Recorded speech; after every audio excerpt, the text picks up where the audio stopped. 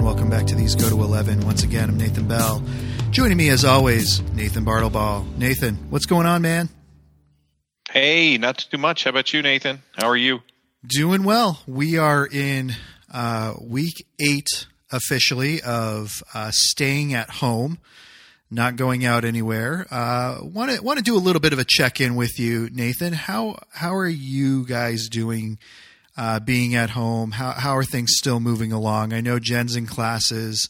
I know the kids are distance learning and, doing teachers are trying to keep up with some things with them and keep them going. So how is everything working out for you all with all of this in the midst of you continuing in your normal job and all of that? I mean, it's a little tricky right now because as of right now, here in Maryland, and Nathan, you know this, just yesterday they basically announced that schools are going to be closed for the rest of the school year, which I don't think was a surprise at all. It would have been more surprising, honestly, to bring them back because they go here, at least for us here in Baltimore, till I think we're going to go to June 22nd. Yeah. What I'm curious about is whether or not we'll actually go that long. I mean, that's the plan. But right now, additionally, they have the kids kind of participating in daily school. Now, not a whole day of school, but they have daily meetings, usually check-ins for a half hour, 30 minutes. Sometimes they have more than one meeting a day. My son on different days has a couple days. They've also have specials that they can attend. Mm-hmm. It's a little bit touch and go because everyone's still trying to find their feet with it. The biggest challenge for us is right now with Jen finishing up her master's and I'm teleworking from home. It's like basically just making sure everybody has enough computers. Right. And thankfully the kids are old enough that they can kind of sit down.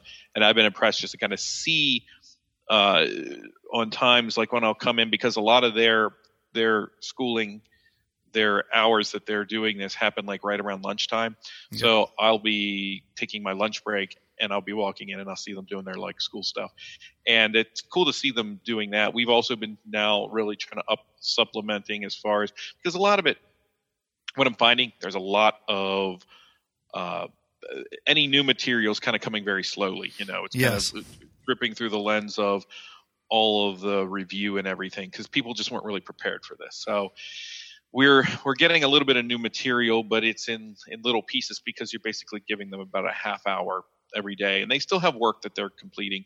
So that gives us a little more latitude to work with them, and it's fighting the battle between you give a child a electronic device for a couple hours and then you take it back from them. It's like an alcoholic. Here, have a drink. No, now take another drink, quick. So as Johnny's starting to discover some of these all the different kinds of things you can do with video games, it's like we're also trying to limit that and monitor it at the same time. And so a lot of that's there's some bumps on the road with that because he would rather be on the tablet, but at the same time he is reading a lot more. He's reading there's a series of books right now that he's reading through called the Fablehaven series. He just started the first one. So it's a pretty decent like fantasy adventure series. And Brandon Mull's the author, and he is going through that one right now. And I'm impressed. He's reading about 20-some page chapters a day. So that's good. And otherwise, I've been going through a lot of literary stuff with him. I've been going through. We've been reading a lot of Grimm's fairy tales and things like that. Nice. And we were reading Fellowship of the Ring for this. So I was reading excerpts of it to them because we did watch the movies just recently. And I did find an abridged version of Beowulf that I read to them. Oh, cool. Because Tolkien, of course, draws from that. And then we were watching clips from both Outlander and the only clips because I can't really show them fully either. Outlander's a little easier to show them than actually the Ray Winstone Beowulf, the Robert Zemeckis animated movie. Yeah. Which have you seen that one? I have not seen that one yet. It's interesting, although they do some things. Angelina Jolie becomes Beowulf's mother in that one, so there's, it's all a little bit more sensual than you really feel comfortable showing them. But you can kind of show them Grendel in some of the scenes and some of the sequences. So to get them a feel for some of that was interesting to hear their thoughts on it and seeing what an adaptation looks like. So I'm a lot of fun with all that stuff. We are still keeping safe. For us here in Baltimore, I think it's fair to say, I don't know what some of the other counties and everything look like in the other states, but I think, Nathan, it's fair to say that we're probably in this for a little bit longer. Yes. Well, Governor Hogan, I was able to catch his address yesterday, which, being a school teacher, that is exactly what Joy and I are looking for. We're looking to see what announcements is he going to be making? What is he going to be telling the schools? And so we've been keeping updated on it. And so what he had basically said was what he had said almost about 2 weeks ago now, that he was going to start a reintegration plan. But in order for that to happen, he needed to see the numbers plateau. He needed to see them stop increasing. And he said in his address that we've gone 7 days so far where the numbers have stayed the same. They have not increased. And he said if they go another 7 days, then we're going to start integrating this 3-phase plan that he has proposed to the Maryland council or government, whatever it is. So, we're on the roads to coming into the first phase of, okay, let's go ahead and let's start integrating and bringing things in slowly. Let's start opening things up, or at the very least, now that we're at a place where things have started to level out, let's start considering that. And he did a very good job yesterday at saying there are no guarantees. If in the next 7 days we all of a sudden see a spike, then we're going to have to keep things shut down and we cannot go forward with the plan. And so I feel like as much as I think people were anxiously waiting for schools to close down, and that was myself included, I'm with you. I was looking at the writing on the wall saying we're not going back to school this year. We're going to continue virtual learning to the end of the year. I can appreciate the fact that he wanted to hold off and wait to see what would happen. And so, and I feel like he's done a pretty good, everyone's got to assess their own individual situations differently in their own, counties and states. But mm-hmm. I feel Hogan's done a very good job here. Yes. In Maryland. Personally, I think that he has done about everything he can do to really make sure that this is happening in a way that's reasonable and safe, and constantly he's constantly updating and reassessing the situation, mm-hmm. so that I don't think anyone necessarily feels as if he's just flying on autopilot at any given moment. Yeah, I agree. But don't want to go down too much of the COVID rabbit trail. Yeah. Maybe that is a better term for it. The COVID rabbit trail. But we've spent a lot of time talking about that since it happened. Today we want to open it up, and we're going to be talking about the Lord of the Rings. We're specifically going to focus on J.R.R. Tolkien's first book, The Fellowship of the Ring. And actually, there's kind of a whole story, because I know I'm going to have Tolkien fans being like, well, actually, it's not the first book, because if you look at the books, then, the Fellowship has several different books inside of it. And I know. But when you go to the store and you pick up The Fellowship of the Ring, that is its own individually bound covered book inside of itself. And so we're going to be discussing that. We're going to be talking a little bit about it. How does it compare to the movie? What things really worked well in the book? What things really worked well in the movie? What didn't work well in the book? What didn't work well in the movie? We're gonna kind of talk about and spend some time bringing all of those things together. And we want to remind listeners that next week we are going to be holding a Zoom meeting in order to invite you into this conversation, into this discussion. And so Nathan and I are going to be joining and coming in live. We're going to set up a time. We're going to set up a meet, and we're going to drop all of that information into our Facebook page and into our Twitter account.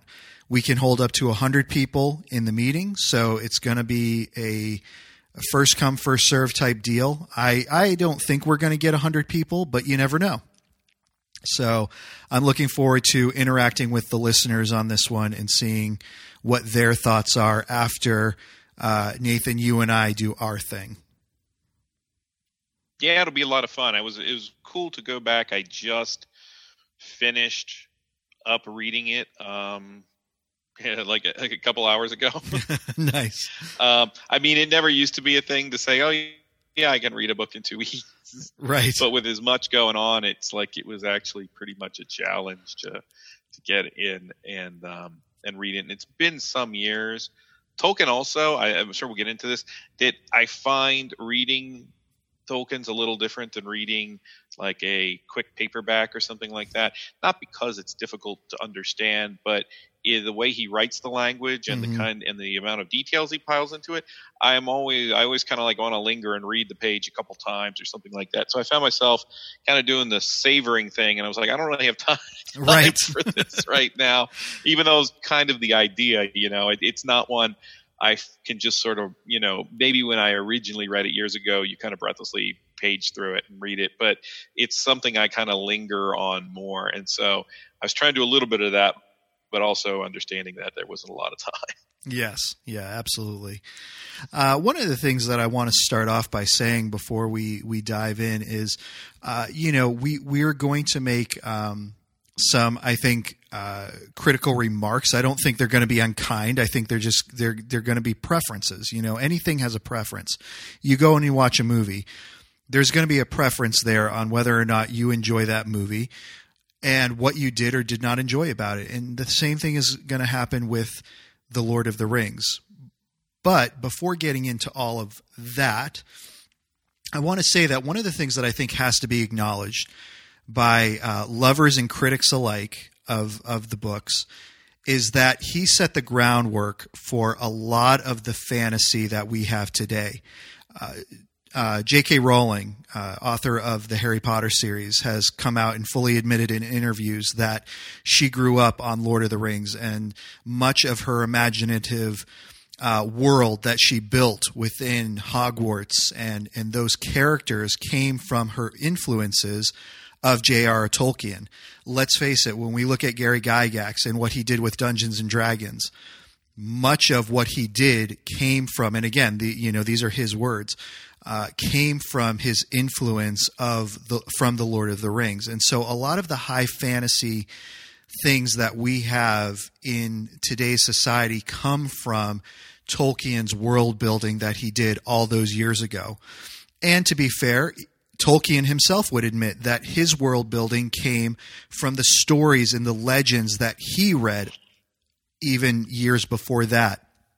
The Arthurian legends that he read about, the Norwegian legends like Beowulf that he read about, all of these things came together to influence him. And the reason why I think that's important to acknowledge and admit is because there are serious critics who are like, well, it's really not that great compared to X, Y, and Z.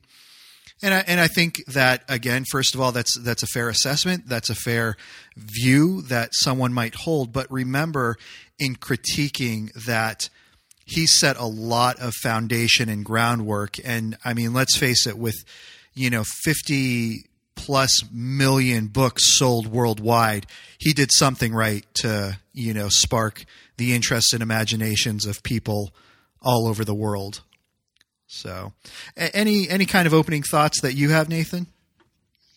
Well, I don't know about using book sales because then, you get into the whole Twilight argument. Oh, that's fair enough. I'd rather not broach. However, I think what you're saying is right on in terms of recognizing his place in all of this. And I think the thing that strikes me rereading this book, which I read when I was younger, and probably I would say I did end up reading it before I read a lot of like the traditional fantasy books that came after it, all of the, the Terry Goodkind and all that kind of thing that came some bit after it. And, even Star Wars and things like that all sort of came after Lord of the Rings. But the thing that I think is interesting about it is that when you pick it up and you read it, it doesn't, when you go back to it, the memory of it is a little different than coming to it. When you go back to it, I'm struck by how much it doesn't read like a fantasy novel. Yes. And I think that is the difference, because we have this giant genre that is, fantasy fiction, and whether you are Gary Gygax making Dungeons and Dragons over here, whether you are J.K. Rowling or George R.R. Martin or Robert Jordan or any of these people, and some of them obviously were much more close to not exactly aping Tolkien, but just taking his world and playing in it. Right. I think it would be safe to say that Robert Jordan's world is very, very much like Tolkien's universe. It is taking Tolkien's universe and kind of adapting it a little bit, but keeping it largely the same. The Shannara Chronicles are the same deal. It's really hard not to see those as lifting the basic fantasy template that Tolkien laid out. But when you're reading the actual Lord of the Rings, and particularly Fellowship of the Ring, I think because it's setting so much stuff in place, it's you recognize why it's such a beloved book. And I think what the thing about it is very unique in the world of fantasy fiction, in that it's clear to me that he didn't set out to write a fantasy story. Right. What I mean by that is he's set out to essentially write almost like an anthropological or historical sort of record. Yes. Entwined with an epic story.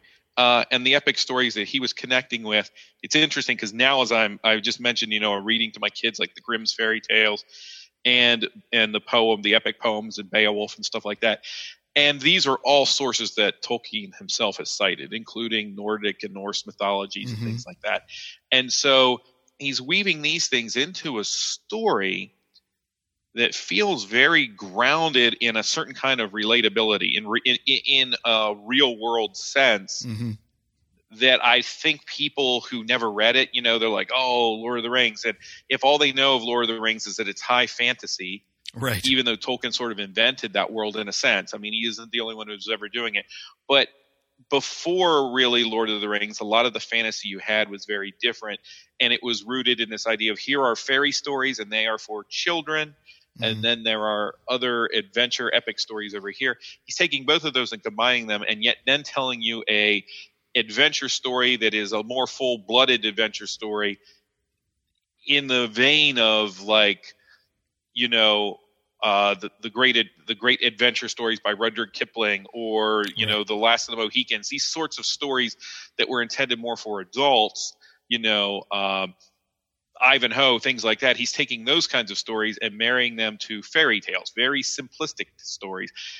This one, you get right into it and you suddenly realize we start with the most mundane element of the fantasy world, the people who are most like us, the person holding the book, or at least the most like the person reading the book. Yes. Or writing the book, I should say, because, we are introduced to an entire race of people that sound very much like old English literary professors, and in their habits and in their behaviors, they maybe are a little less intellectually curious. But I think so. What I'm struck with is just what a interesting read it is from the perspective of you don't even think of it as a fantasy story while you're reading it. You're looking at it at this entire world that has been built, and you're ushered right into it, and it feels very relatable. It feels very much you can identify with all of these different pieces. You may not agree with everything he's saying, but you can identify with these pieces. And then in the middle of it, he's telling this very full-blooded adventure story that's told in relatively simple terms.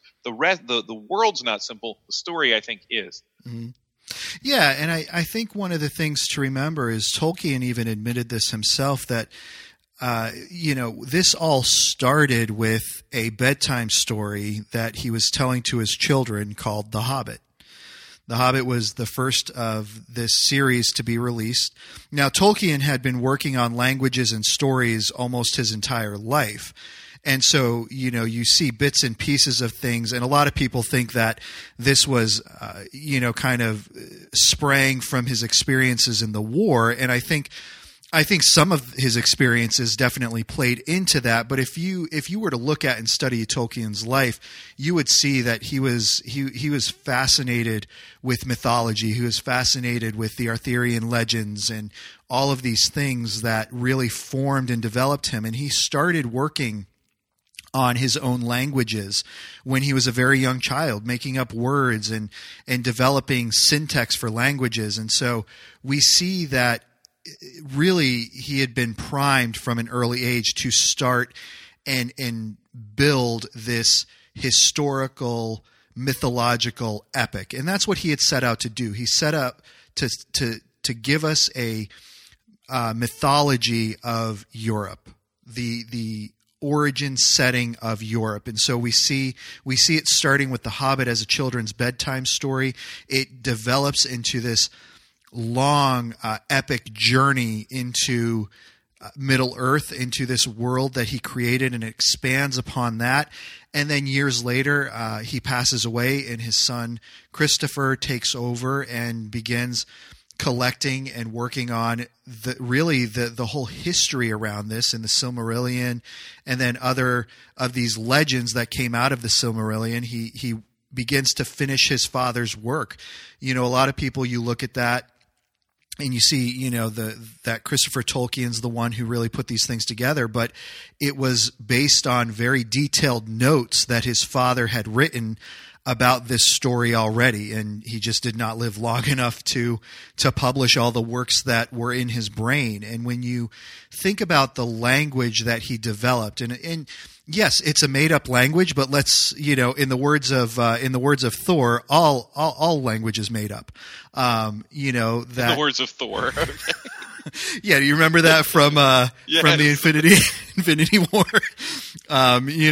That's a made up word. All words are made up. That he actually developed a cohesive language that you can study and you can break it apart and it makes sense. You can read it, you can write it, and you can speak it.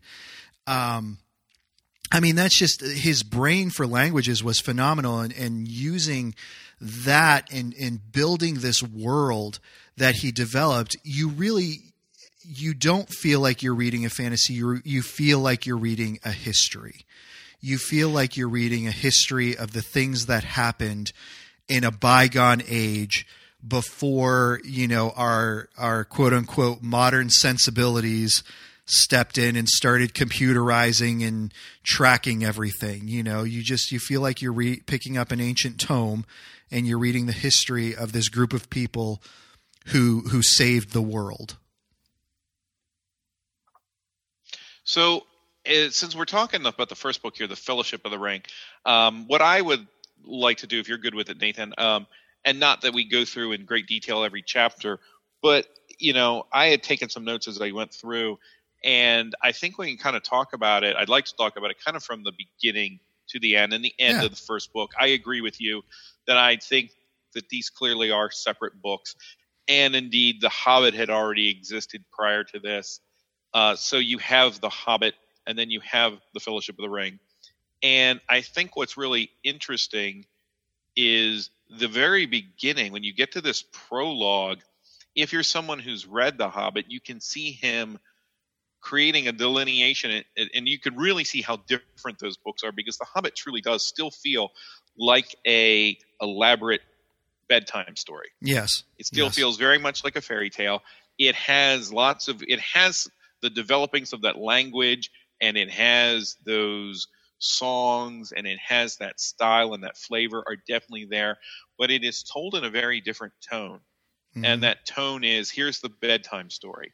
And in a sense, it is told that way. And then the kind of thing, if you're thinking about, we're so familiar with these things, it's hard to separate them. When you read the prologue here, the kind of brilliant thing that the prologue does, and I feel like people who try to adapt, the screenwriters who try to adapt prequels and make, even Jackson trying to go back and then do The Hobbit, everyone trying to come up with the most clever way to do something. It's almost genius in a way what Tolkien does here to bridge this over to a book that feels a little bit more serious or a little bit more for adults, is that you are reading an encapsulated history when you realize that what you're essentially reading is the is the book, the historical document Right. that that Bilbo, the character from the fairy story you read, began, and then eventually it's completed by others. But it's now presented as history. It's presented, and not just history, not long ago, far away, once upon a time land, but a world that eventually will become the world we live in. I think that's the thing that sometimes people forget, and that wasn't really that the movies don't really touch upon, is the fact that he tells you from the beginning that this is the history, that Middle Earth is the sort of prehistory of England, of Europe, of this world that he lives in, and that the fairy stories and the mythologies all spring here. But now you're reading about it as if it's news, and it's been documented, and it's an actual anthropological document and history. And you start talking about the hobbits right off the bat, and he gives you so many details about them, and you do realize they're very much like people. They're like us, Yes. They are. They're all really concerned with the things that are right in front of them. And I think it's interesting that he introduces the fantasy world not with the big moment, because now even the films did this. You get to see the history of Sauron, and you see all those things. Right. But that is not present in the beginning of this book. Yes. It's not present in the prologue. The only story that gets laid out is the story that we already knew from The Hobbit, if you had read The Hobbit. Right. So we do kind of retread and go back over Thorin and the dwarves just a little bit. Mostly it's Gollum and the Ring, because that's the other thing that's interesting, is in that book, that interlude with Gollum is neat and creepy, but the ring doesn't really stand out in The Hobbit. It's a tool that he uses like all the other tools, like Sting, and he uses it to in the midst of the battle, but the ring doesn't have an emphasis upon it. Then you get to this book, and it becomes very clear before you're even through the prologue and through the birthday party that the ring is much more important than you guessed. Yes. So this genius way of presenting, and he grounds it because he gives us characters that don't want to go on any adventures. They are not particularly heroic, and they don't necessarily believe in all the magic. Right. And they're skeptical about dragons and trolls or all these things. And so he's created this fantasy world that's in its prime, or although not really in its prime, it seems to be almost fading away. A lot of the magic is fading away. And you see that almost initially, that some magic is going and some magic is trying to rise to the surface again. And he's got these characters that he brings out. And then Bilbo is not the same Bilbo that you remember from. He's not this kind of wide-eyed hobbit. He's kind of a crackpot, or he's presented as a crackpot because of the experiences he previously had. Everyone in his community thinks he's a little bit nuts, and he kind of is a little bit nuts. Right. Well, and we get the sense very early on that something has gone on to him. There's an outside influence that has begun to affect him. It's begun to take hold in his life, and we get that sense early on that it's not just his neighbors and his relatives that think he's crazy because he upped and went on this adventure all these years ago, but we find we find out very soon that something is holding his attention, and he can't get it off his mind. And we do find out that it is the ring. The ring is what is captivating his mind. It fills his thoughts day by day. And so we find out very early on in this story that there is going to be something up with this evil that is going to be difficult for him to let go of. But in the midst of the tension, I think Tolkien does a great job at expanding on the world and drawing us into this festive time that's going on. You just get the sense of this joy and this presence of things that are happening during this birthday party.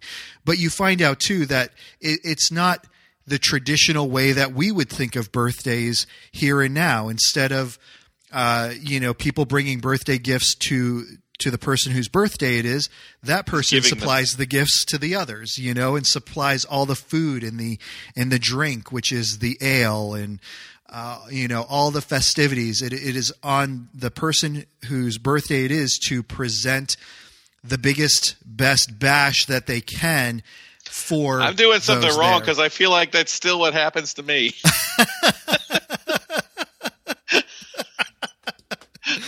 Nathan's birthday. What's he going to get us this time? It's right. I got to redo this, Nathan. You have to make some better plans next year. Right. I didn't have anything at all this year.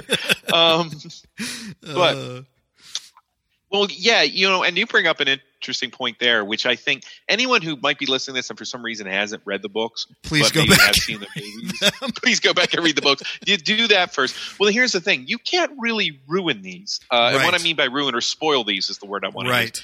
You can't really spoil these because it isn't about it is the journey, right? But the way the journey is written, and if you have watched the movies and you think that these books have nothing to offer you, it'll be a completely different experience. Yes. I mean, I've read these books 6 or 7 times before this, and this one alone 6 or 7 times before this, and I've seen the movies multiple times, and I've even seen the not so great animated movies, the Rankin and Bass animated movies, and even the Ralph Bakshi animated movies, and I've seen productions of The Hobbit and of the Lord of the Rings.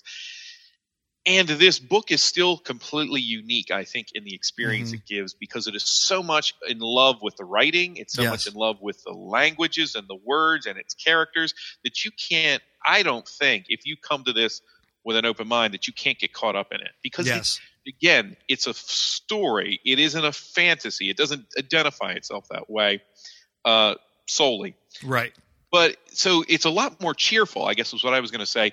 The entire tone of this book, even though it deals with darkness, even though it deals with fantasy, adventure, and eventually there are darkness and monsters, he isn't as nearly as interested in that. I mean, the chapters involving the birthday party are longer than these big action scenes, right? The Bridge of Khazad-dûm and things like that. Like, if you look at this, I mean, he describes hobbits eating breakfast in more detail than you get the Balrog. Yes.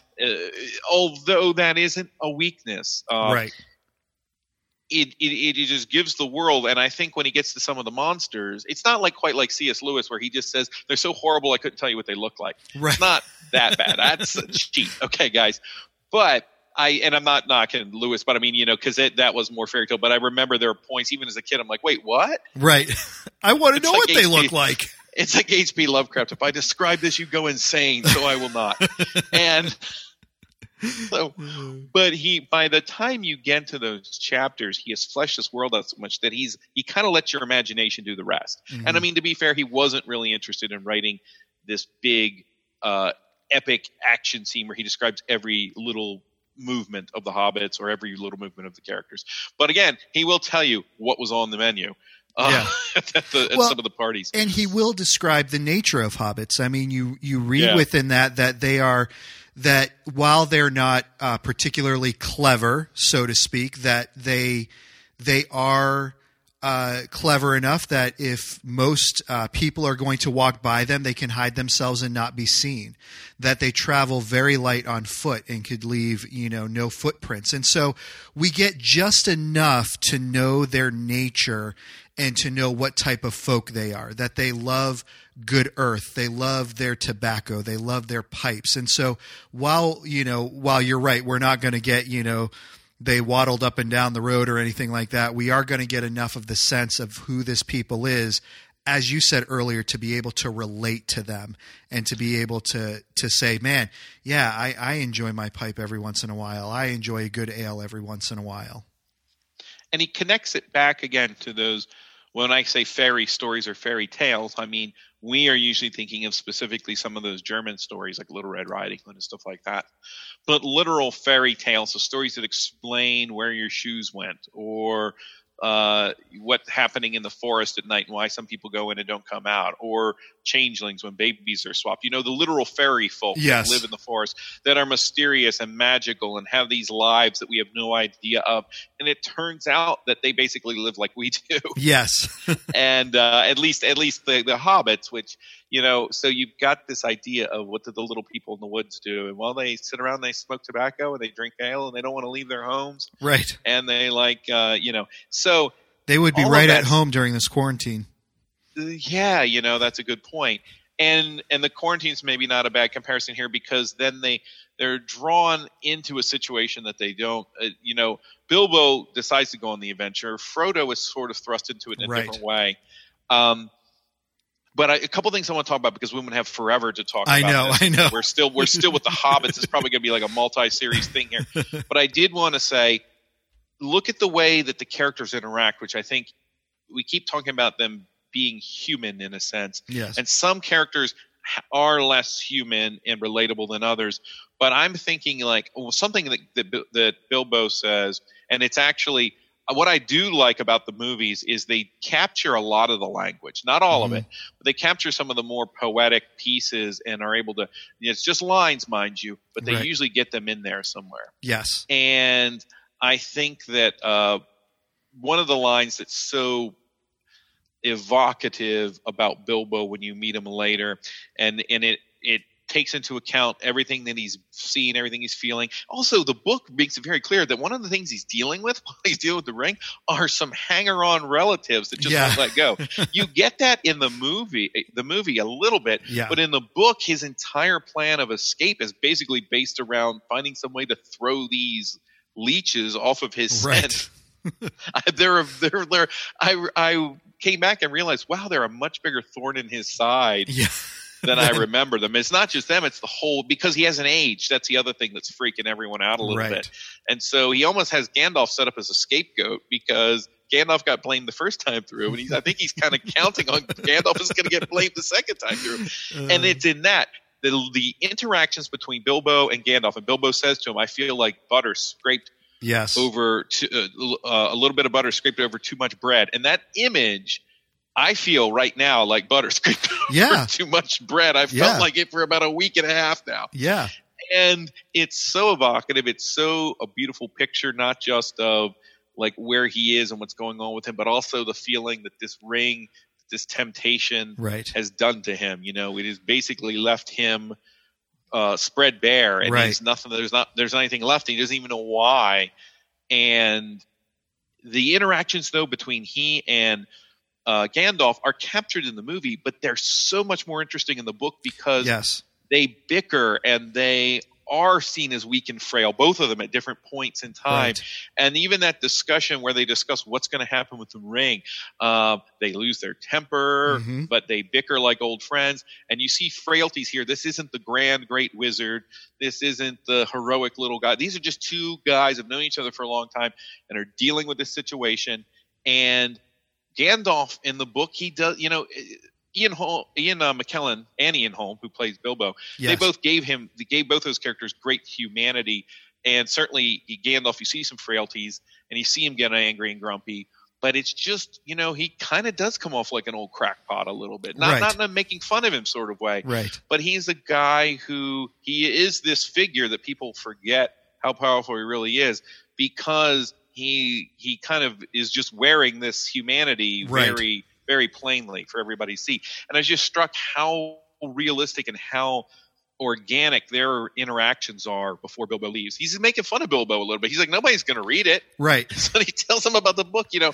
And this moment he goes, I've come up with an adventure, I come up with an ending, and he lived happily at the end of his days. He goes, and I'm sure he will, but no one will ever read it.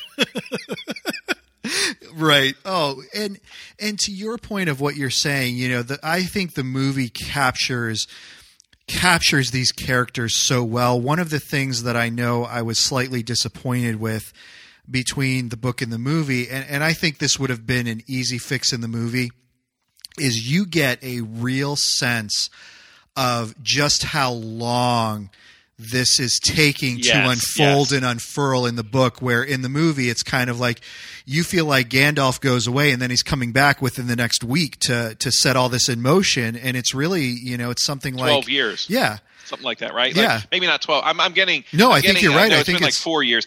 12 years was from Bay. I was just reading Beowulf today, and there's a point when it goes forward in time. I've actually got the book here. I think it's been 3 or 4 years, but it's been years. Is the point? I think it's only like 3 years. And by the time between when he goes away and comes back. Yeah. But the reality is even with that, by the time Frodo, like these events all start, and by the time Frodo actually sets out on his journey, it's been like 20 years. Has it been that long? I think so. Yeah. I think it's 30 when Frodo celebrates his birthday, and then it's 50 when he sets out on his adventure. So I believe it's a 20-year span there when because isn't the kind of tween years, don't the tween years end when he hits 30, and then his adventure started when Bilbo started when he was 50.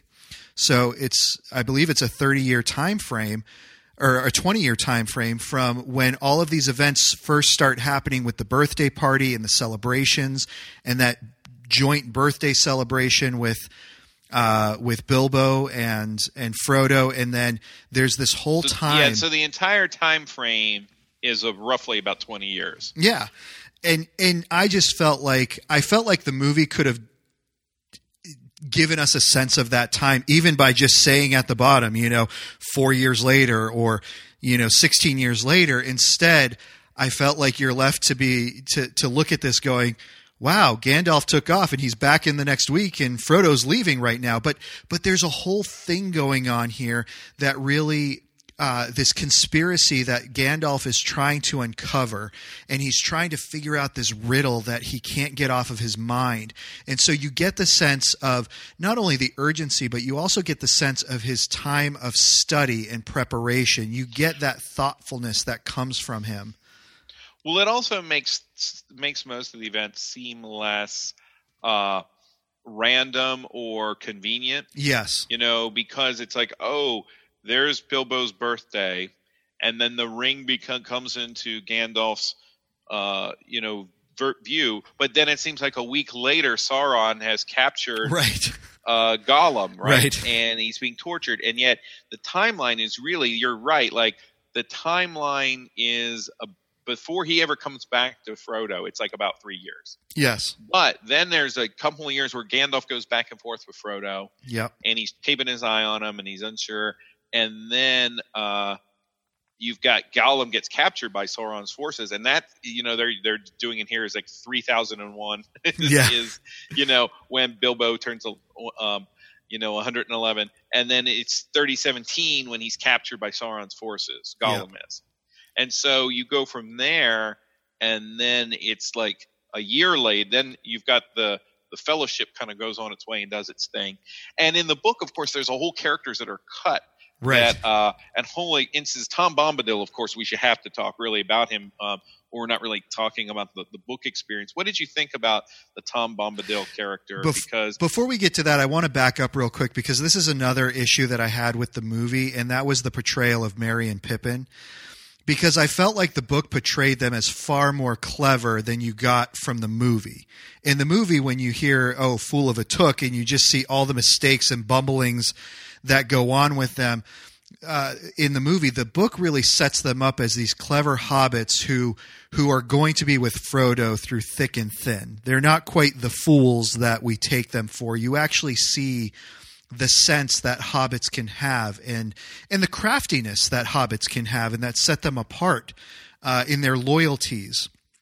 And so I just wanted to make a mention of that because every time I go back and I read the book and I see the movie, I'm probably most disappointed with that aspect of their characters because, there's this long journey, and I get it. This is a movie. You cannot put everything in there. It would be far too long. But what I thought that the book did was, okay, they're in on this adventure with him and they're going to sit him down and be like, look, we know a whole lot more than you've been, letting on, and we're a lot cleverer than you thought we were, and we're going with you, and you're not going to say anything about it. And so I just wanted to mention that because that kind of takes place before Tom Bombadil. Yeah, and there's definitely more of Merry and Pippin in the book, and it's not that there's just more of them, but there's more of all these characters interacting. The elves that they meet in the forest is a scene I think was just relegated to the special editions of the films, and it's just a scene of watching the elves leave. But they have an entire interaction and interlude with those elves in the forest, and it's the first time they've ever had interaction with the elves. So it's an interaction that happens before Rivendell. It's an interaction that happens before Elrond and before later Galadriel and things like that. And it's their first interaction with the elves. And so, yes, you do get to see Merry and Pippin. I will say, going back and watching the movies, there's clearly a decision to make Merry and Pippin sort of partial comic relief. The Right. same thing happens to Gimli. I mean, one could say it's a little more egregious with Gimli. Yeah. Because he's not particularly a comic relief character in the book. Right. Right. I mean, he can be sort of a source of it, I suppose. But I mean, a lot of that's manufactured. I'm not saying it's bad per se, but a lot of it's manufactured. It's the same thing with Merry and Pippin. However, I do think that if you want that the films do still try to give them this agency that they are still brave, they are still clever, they are still competent. They're the ones that get Frodo to the ferry. Yeah. Immediately, and they go right to it. You know, they don't hesitate. They say, "Hey, we're going to go to, we got to get you to Buckleberry Ferry." Yep. And they go and they do that. And of course, towards the end, when the scenes with Boromir and everything, they are taking their proper place where they make a decision to do something so that Frodo can do something else. And of course, in the other films, they are also. So I think they're well represented, but I think the issue is none of the hobbits. The problem, I guess, again, ahead of myself here, but I think one of the problems with the movies is that the hobbits kind of don't become they're not the centerpiece of their story anymore. Right. In the films. It's a different experience. The films are everybody's story, and the big guys can be in more of the action scenes, and so they are. So the humans do come back to the forefront. In Tolkien's story really is the hobbits. I mean, it is the Hobbit's adventure. And so, yes, Merry and Pippin and Frodo and Sam, honestly, are all victims of that in the movies. Yeah. So to your question of Tom Bombadil, I think honestly in this case, this is one of those pieces that worked beautifully in the book. I love the setup of Tom Bombadil in the book. I love that kind of way over, even though I know the background of this and it really, if you read the book and you're like, this doesn't make sense, it's because it doesn't. In all honesty, Tolkien's said, this was a character he kind of threw in there because his kids enjoyed this character in this scene. And so this was kind of built up in the story. I think it works in the story. I don't know that it would have worked in the book. I don't know that it would have worked in the movie. It works in the book. I don't think it would have worked in the movie. And a lot of that is, I think, too, due to the fact that, let's face it, for the first quarter of the book, they're really being chased by by these creatures, the Nazgul. And in the movie, you don't quite have that.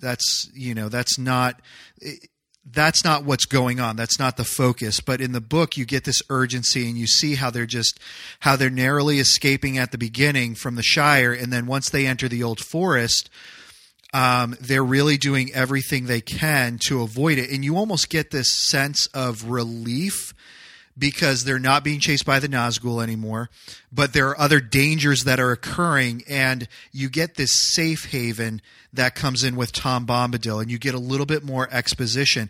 And one of the things that I think is cool with Tom Bombadil is, Tolkien could have just decided, hey, just give the ring to Tom and let it be over with. And in the book, they explain, no, we can't do that because, Tom would just as easily lose the ring as anything else. He has no interest in it. And I enjoy those characters in stories. I enjoy those characters who rise above it, but they're also not the ones who can solve it.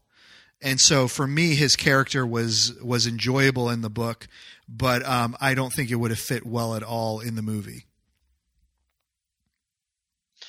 Yeah, and it's probably right. At least they wouldn't have fit within the Peter Jackson version of Lord of the Rings.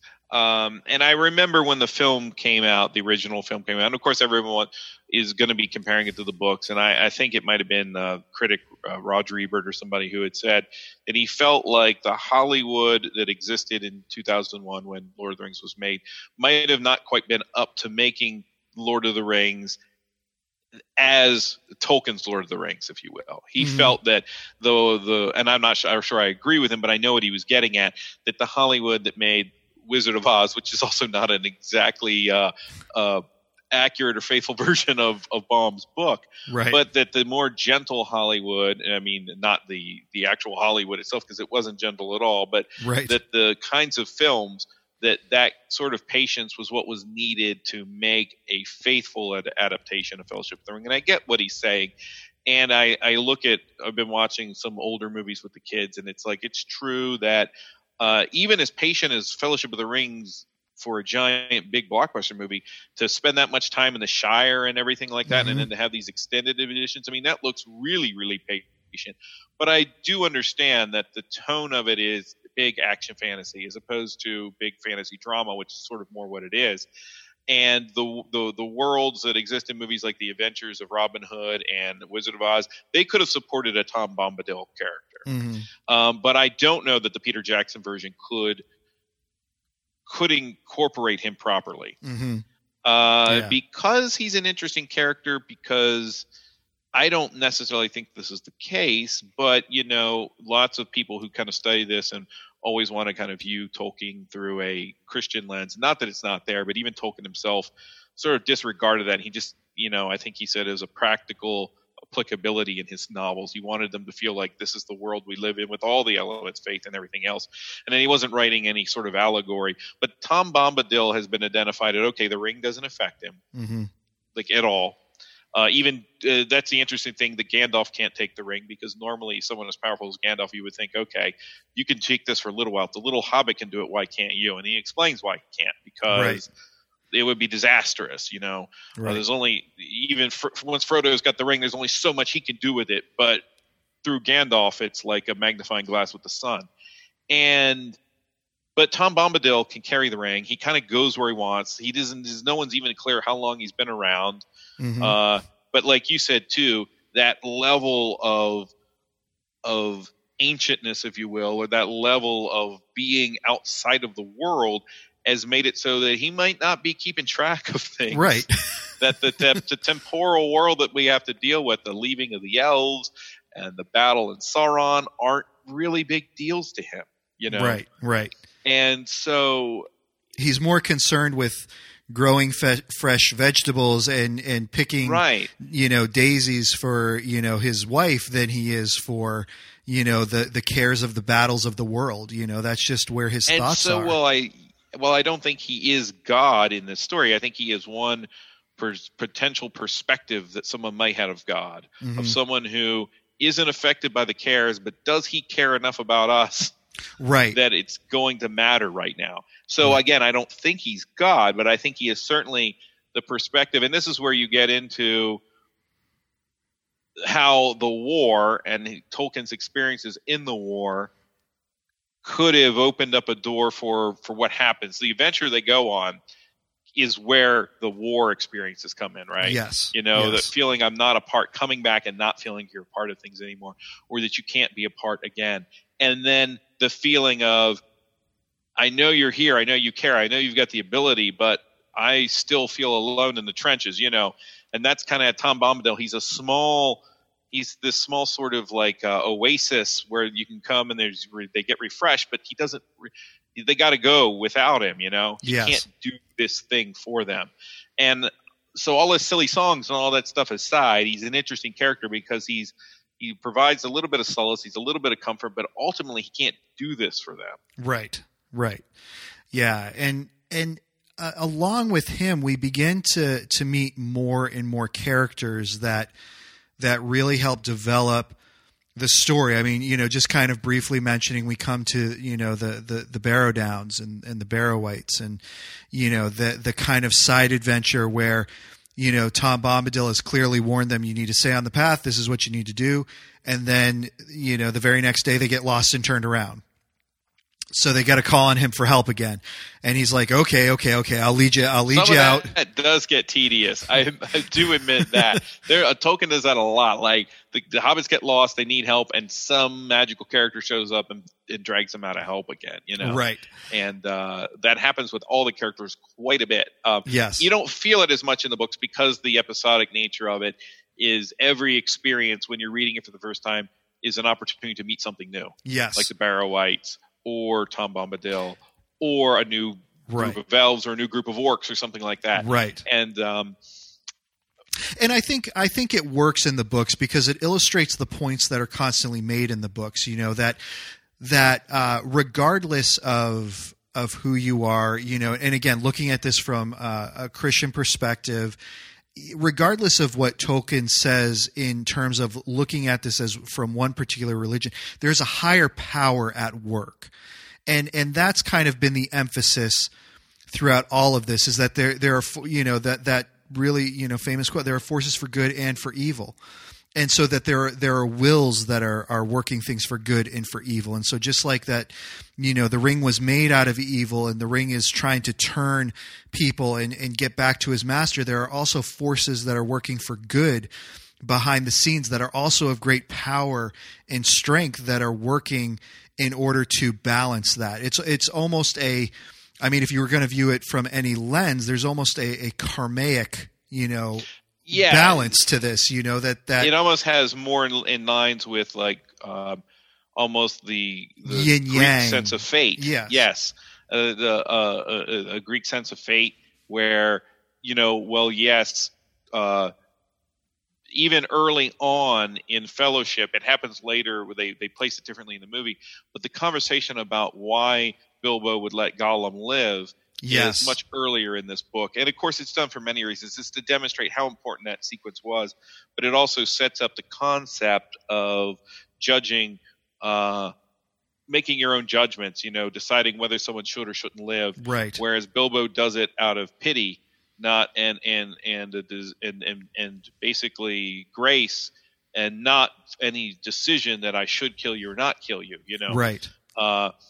And so it's interesting that Frodo starts talking about from a perspective of very, it's almost like why we kill Hitler kind of deal. It's like, oh, why don't you just kill him when we start making decisions about who to kill and not to kill to keep things intact. And then Gandalf addresses it, but it isn't just through, as you said, it's not through just singular lens of Christian forgiveness. It does have a more fatalistic bent that, well, this was meant to happen, and this character had to stay alive for this purpose. And but I think that this stuff works. Some of it does feel clunky, I think, now. But I think it works. And, man, I don't know about you, Nathan. I feel like we need a second episode of this before we get to maybe we can put it on Facebook. I don't know what you think about it. I'm open for discussing more. I don't know how you want to handle it. We certainly haven't gotten to nearly. Sure. I'm good. I'm good with going. I'm up and awake, and I think our listeners will enjoy a little bit of a longer episode. What I'll do is, instead of releasing it tomorrow night, I'll drop it tonight. So I stay up late now anyway. I'll go ahead and put the drop on it tonight. For me, so. I say. A few weeks ago I did a 4-hour podcast. So I don't think we'll go that long. We won't go that long, but yeah. But what I think we should be good to do, if you want to, I think it would be good, because we were going to kind of separate this, and we are sort of doing movies and books at the same time. Why don't we talk about some of the elements that don't exist in the movies? Only because I do suspect that more people, and hopefully maybe it's not the case, but I suspect more people have seen the movies more recently than they've read the books. And I think that's fair.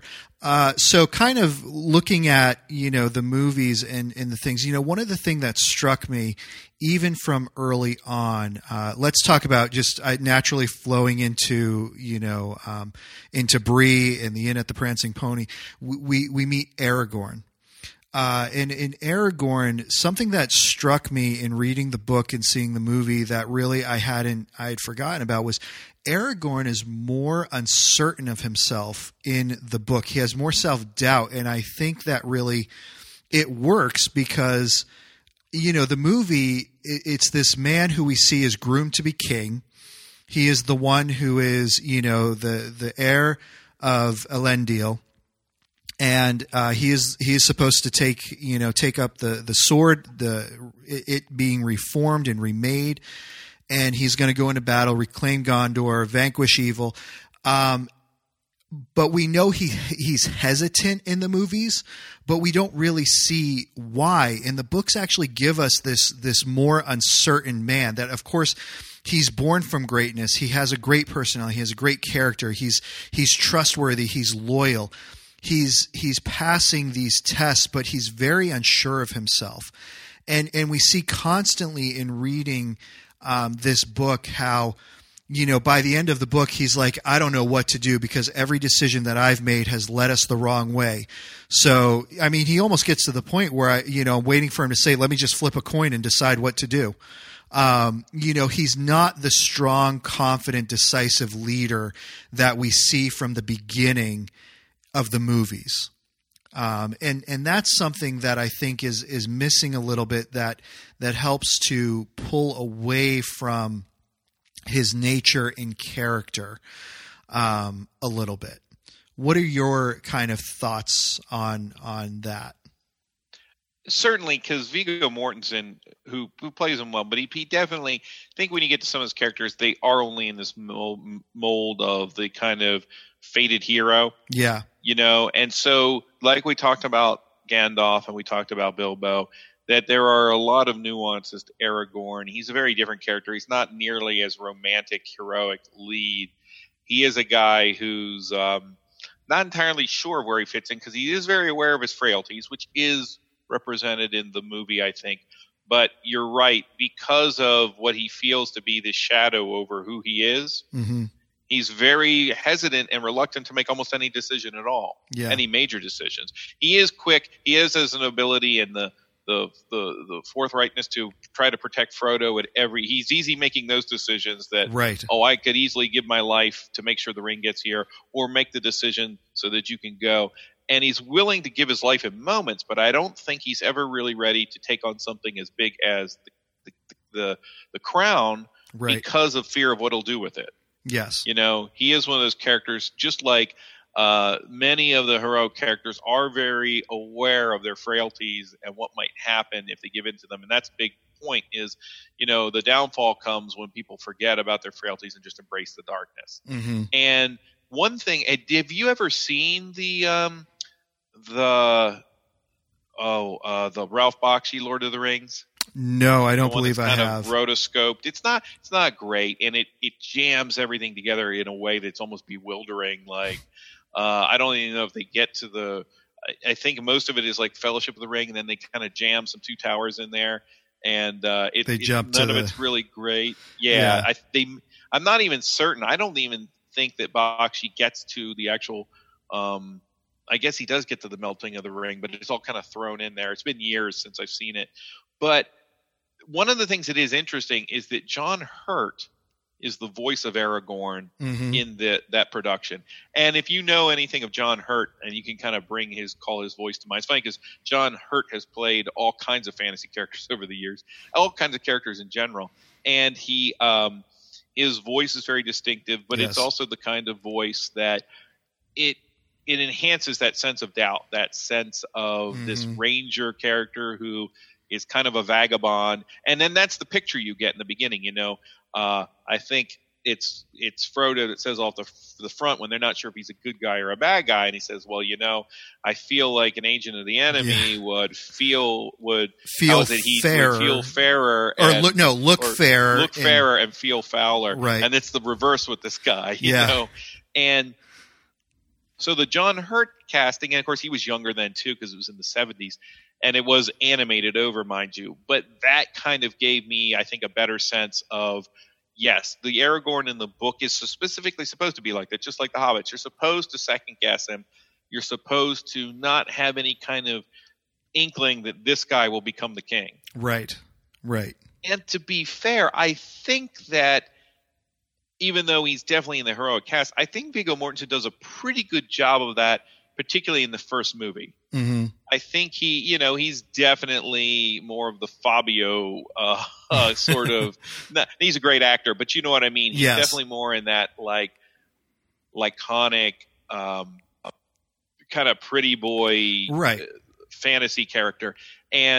But what he does with it through that film, I think is pretty good, particularly in the first one, The Fellowship of the Ring.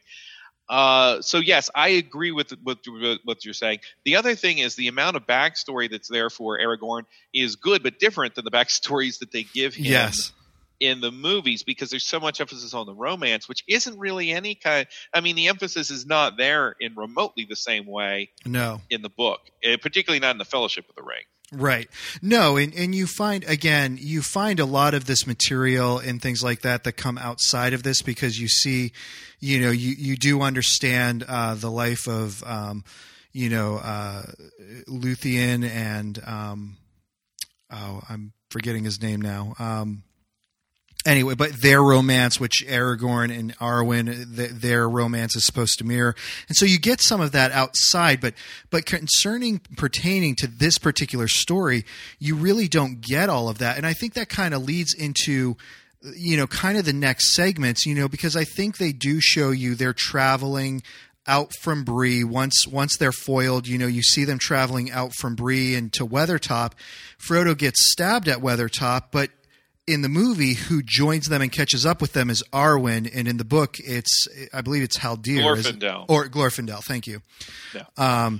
And so, a little bit of rewriting there. But again, one of the things that I'll say is you get this sense where Frodo is fading very quickly and time moves very quickly in the movie, where in the book you get more of a sense of his resistance to the evil. Because they're traveling for several days. They're not moving right from Weathertop on horseback as fast as they can to get to Rivendell. You get more of a sense that they're still a ways away from Rivendell, and Frodo's just been stabbed with this poison knife, and he's turning into one of them. But you see his resistance and resilience, which really plays a big part in these books and in the movie as well, but we're just told about it by Elrond instead of being shown it. And again, I think that's fine. There's something to be said about this is a movie. We got to keep things moving along fairly quickly. But one of the things that the book really does in this that's missing from the movie is showing that that hobbits really, particularly Frodo, the way that the ring was passed from Bilbo to Frodo, and because of the way Bilbo obtained it, there is this protection from the evil that is consuming all those who get a hold of it. And so we're seeing that slowly in the books. We're seeing that slowly take over him instead of very fast and very quickly. And so I think, when we're talking about what's missing from the movie, I think that's one of the things that's missing is this overarching man. Hobbits really are resistant, and particularly Frodo, to this evil. They say it a lot. Yeah, the characters definitely keep re-emphasizing it. You almost think, wow, they're re-emphasizing it a lot. But of course, that is something that it's almost a fool's mission to complain about, because now we might get that as a mini-series, Mm-hmm. And even then, there's still a lot of hours to Right. the Lord of the Rings movies. I mean, it's not necessarily that everyone is clamoring that they should be longer. But yeah, some of that was always going to be truncated. What I think is interesting is, some of these characters do get sort of not deeply changed, but changed in a way that I think does take away some of the richness of what Tolkien was trying to do. One of those characters I want to talk about is Saruman. Yeah. We haven't talked about him much. He focuses in. I mean, his focus is greater across all the books, really, than in the films. Mm-hmm. I think realistically, he gets probably the most screen time in the first movie. He gets quite a bit in the other one too, I guess, in Two Towers as Right. films.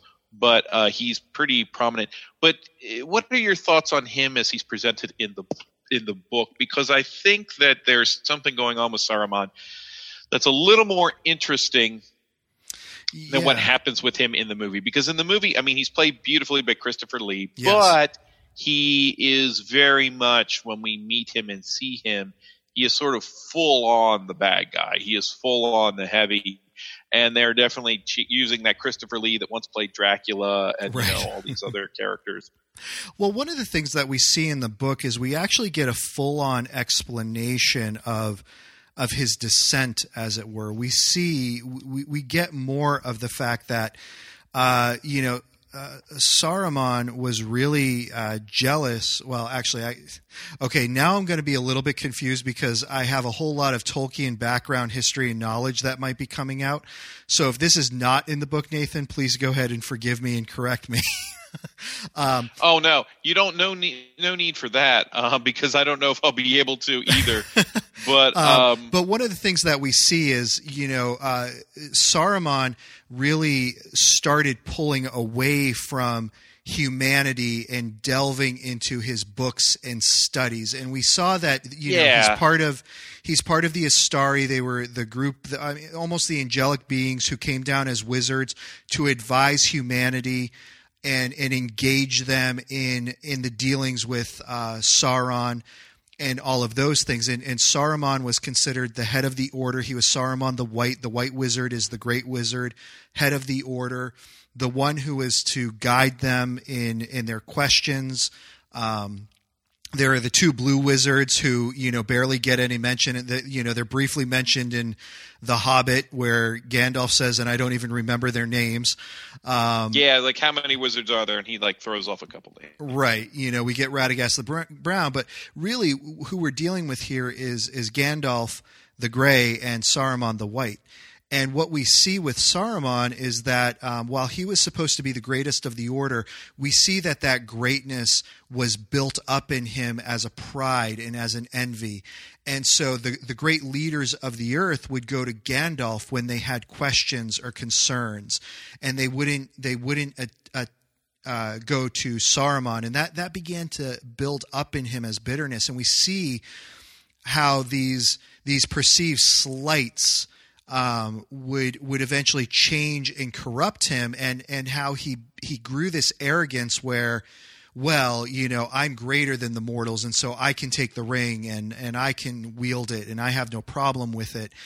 So you see more of that twisting and that molding. You see that calculation, and Gandalf even admits that even in his corruption, he is still powerful and wise.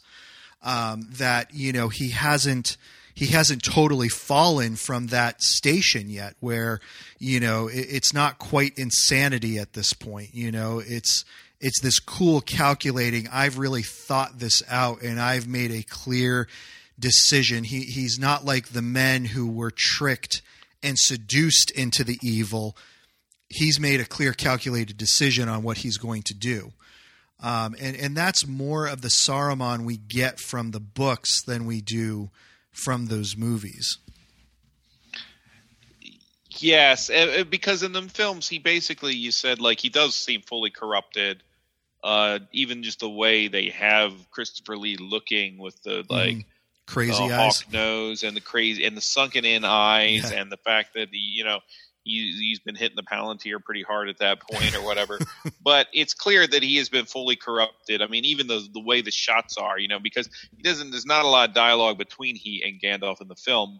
He kind of says, "Oh, yes, the hour is late," you know, and he sits down, and it's all shadowy and creepy. But one of the things to remember, particularly I think when you're dealing with the book, is that, as you pointed out, there's a greater emphasis on the fact that they're kind of like colleagues. Yeah. And this is not at all. You kind of wonder if this is not like Tolkien working out some of his fellow professors, you know, guys fighting over grants or something on a campus somewhere, because that's kind of how it comes off. You know, It comes off very much like these scholars who have this sort of long-standing, low simmering feud that finally there's an opportunity for one to sort of one up the other, and then some of his decisions are made as much out of a fear about what Sauron will do to Middle Earth as it is a certain amount of contempt for Gandalf and what he's trying to say and do, and what he's trying to convince Saruman of. But the other thing that is interesting is there is a greater deal of respect that Saruman has for Gandalf through most of this early part, even when he holds him prisoner. You know, he puts him on the top of the tower in the movie, and he threatens to kill him, and he's treated like a respected guest in the books. You know, he definitely is aware of this. So I think those things are interesting because they humanize Saruman quite a bit more than he was in the movie. He's not fully turned, and I think the point of all that is that it's a more compelling picture of how one could be seduced to evil out of pragmatism. The idea here is it's pragmatic. If Saruman wants Middle Earth to survive, then they're going to have to join. And if we are going to survive, we're going to have to join with Sauron. Right. And maybe we won't be forever, but it has to be right now. Right. That kind of thinking is what Tolkien witnessed in the real world. Sure. With wars and decisions for wars and the decisions that people made. And those sorts of things are as important as the ring weighing on their heart and kind of encouraging toward evil. These other decisions that are just made out of fear or a rationalization of evil. Right. Well, and again, we did talk about earlier on that this story was influenced by Tolkien's experiences, and we can see some of his life coming through some of these things. I mean, the destruction of the trees around Orthanc and the things that were going on there. Tolkien witnessed the tearing down of countryside, more and more countryside to develop and expand the city, and the industrialization in the 1920s and all of that stuff. And he did hold a very deep personal relationship to nature, and I'm not saying that he was a nature worshiper, but he loved nature. And he loved being out in nature. He loved. I think he realized a certain sanctity to it. That's Right. not to say any kind of sovereignty or Right. supernatural nature, but a sanctity to it. And then once it's gone, it sort of is gone. Yes. And I think that's also what's interesting about Saruman is, and there's even statements made later by some of the other characters that he should know better. Right. That he's sort of a steward of all of this. And probably one of the biggest signs of his eventual slide into evil, his fall, if you will, is that he does start destroying the things around Orthanc. Right. He starts destroying the very forest to the point that people who used to know him, like Treebeard, Right. don't even recognize him anymore because of the destruction that he's wielding. Yes. Yeah. And so I think that's an excellent point. We see life experiences, and again, we see and we can relate to that. I mean, I don't care if if you grew up in the city or if you grew up in the country, you see an appreciation for the beauty of what nature holds. And, it's the reason why people from the city are constantly going to the country to have their vacations. It's why they go camping. It's why they go traveling into nature so that they can experience, like you said, some of that sanctity that we see in nature, that draws us closer to God, to a greater power. We see man's impressions and we see man's fingerprints in cities, but we see God's fingerprints in nature. And so there is something that spiritually connects us to God's creation when we are in a venue like that, when we're in the outdoors. And so, again, I think part of these things are what Tolkien is drawing on when he's writing these characters and he's writing these scenes. One of the things that we see with Gandalf, and that we see all throughout these books, is the idea that redemption can still be at hand for anyone. We see that when Gandalf is talking to Frodo in Moria, and they're in that dark, and he's talking to him about Bilbo not killing him and saying, I think he has a part to play in this still. Now, he doesn't necessarily say that Gollum's going to be redeemed in it, but he still has a part to play, and that we don't know the outcomes of all. And so I think even in his dealings with Saruman, he's hoping for that redemption, that Saruman will turn from his evil ways and turn back to good and join them. And so there's always that holdout for the hope that they can turn around, that the enemy does not completely have them yet. That's an interesting point too, because it seems like when characters talk about the fate of other characters, it's definitely in for the long view of it, Mm-hmm. and that would make sense for the elves with Gandalf and characters who seemingly quote unquote die several times and come in and come back, and there's the whole going to the Grey Havens and all that. But what I'm getting at is that lots of times when the characters are talking, they aren't simply concerned on whether a person died or not. They want to know how they fared, and did they, they fall into shadow, what happened to them. Right. And specifically when there's concerns about Boromir, it's like, well, Boromir was almost taken, but he wasn't. But what does that mean? Because Boromir technically died. Right. And so the idea that Boromir escaped or was able to redeem himself, right? Their concerns aren't necessarily about the physical body, but about what happened in the end in the full circle of things. Yes. With the characters. And so I always thought that's interesting because, these characters want to know, well, what happened and did Boromir fall? And well, no, this happened. And in the end, he was able to, and it's like, okay, well, they have a different view. It's not a view that's singularly concerned with did they live or did they die? Right. And so that is interesting. The nature thing, and I think a lot of that comes from the world that Tolkien is trying to capture, and to some degree that other authors like Lewis were capturing, was this idea of a Europe that existed in a different time. Yes. It was the Europe not just of medieval of Arthur, not just the Europe of folklore, but also the Europe that was part of the Romantic poets and things like that. I've been reading a lot of Wordsworth and Keats and stuff like that with the kids, and I'm sure that which are really all about nature, and a kind of romantic view of nature. And I'm sure that a lot of that was inspirational to Tolkien because his characters, particularly the hobbits, have that same sort of view that you'll find in the poems by the lake, what they called the lake poets, the guys that were in the Lake District writing these poems where, they could just, hit up some absinthe and then walk along the fields for a few hours and do whatever. But you can see that tradition is pretty much well alive. And that's the kind of thing I don't think we get in a lot of fantasy books and stories that are written now, is this much more classical approach that, this guy is pulling from things like that you wouldn't necessarily expect to see in what would be a fantasy story. Yeah. No, I completely agree. So, we find ourselves in Rivendell. Of course, this is where Gandalf is recapping, the events that have happened to him, and we get a lot more in Rivendell as well. We come to meet Bilbo again. Bilbo's brought back into the story, so we're seeing him again. We are introduced to Arwen, and then we're introduced to who will become the complete Fellowship of the Ring.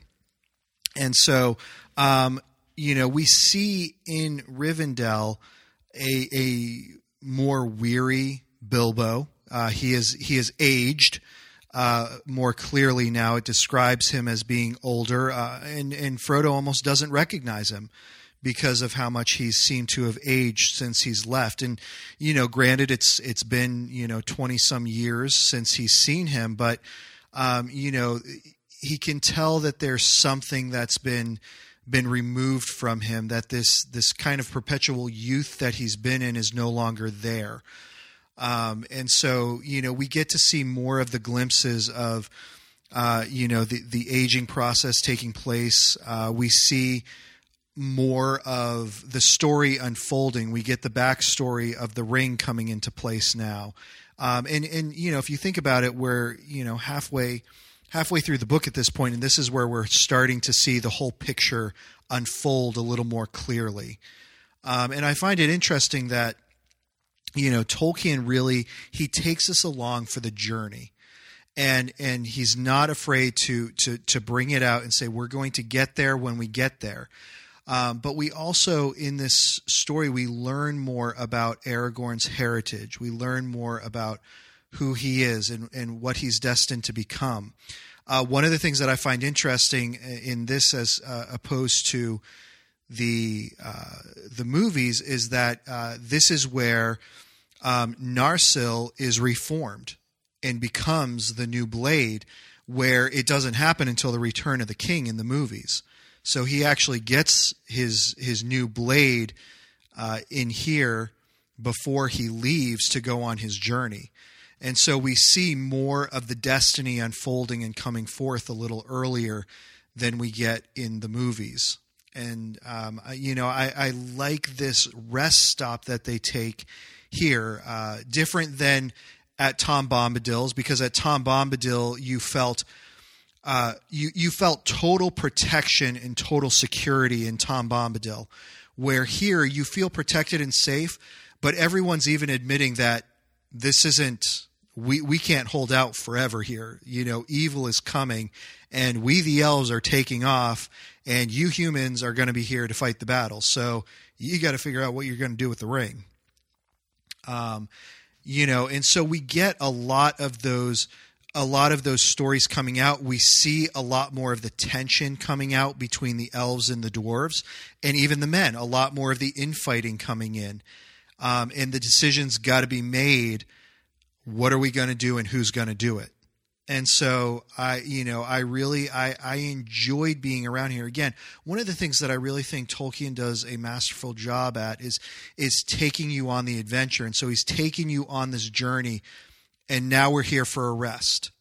And you actually feel like you're resting with these characters. You feel like you're in a safe place with these characters, ready to learn more about what's going on before you set off again. Yeah, and this particular sequence where he goes to Rivendell, or when they all get to Rivendell, and the way it's handled here, this is really more the crux of the first book than anything else that happens. And it is, there's a couple things that happen. First off, this, and they do a decent job of it in the movie too, but it is very clear in the book that, technically speaking, this should be end of the line for the hobbits. Right. As far as the hobbits know, this is the end of the adventure. Like, this is where they get off, and they're just going to, they exit the story and they go back to the Shire, and they're pretty much fine with that. Yep.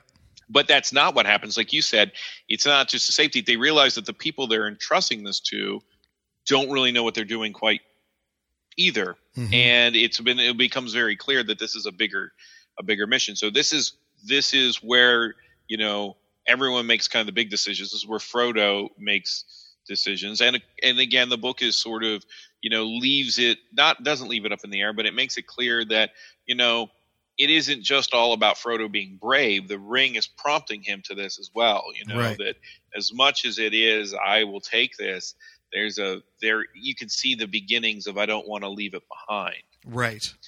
And so there's that.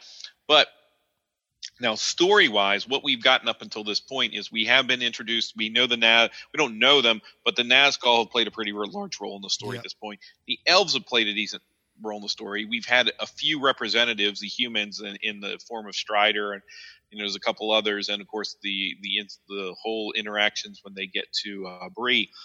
But this moment in Rivendell is when you kind of get addressed, and that's what I want to talk about for a few minutes. Is we start to see Tolkien's view of the lands of Middle-earth and the peoples of Middle-earth and how they all interact, and what their dichotomies are. And we've heard people. I mean, I think there's people who have tried to label some things on Tolkien that maybe are a little bit unfair about how he views certain people. But I think the one thing that is clear when you're reading the book is Tolkien is introducing this idea that all of these people have different feelings about one another, right, that aren't going to be easily overcome by a conversation or two here. There's long built up things, and yet when it comes to a moment where they all have to deal with their own survival, they are willing or are able to come together and do this. Yes. And this has already actually been, he sets the precedent for this, at least as far as we, the readers are. I can't only, but essentially go in the order in which he wrote. I'm not going back to the Silmarillion or anything like that. Right. But that the end of the Hobbit, when they have the battle of the five armies, which demonstrates we have the pretty clearly the animosity that exists between the different factions. Yeah. We see the humans and the elves and the dwarves, and it's really brought out there, particularly with the dwarves, that the animosity and the hurt feelings and the rivalries go to a certain place. But at the end of the day, they all have to bound together to defeat this other force that comes into the picture. Yeah. And that happens in The Hobbit, and we see it happening again here.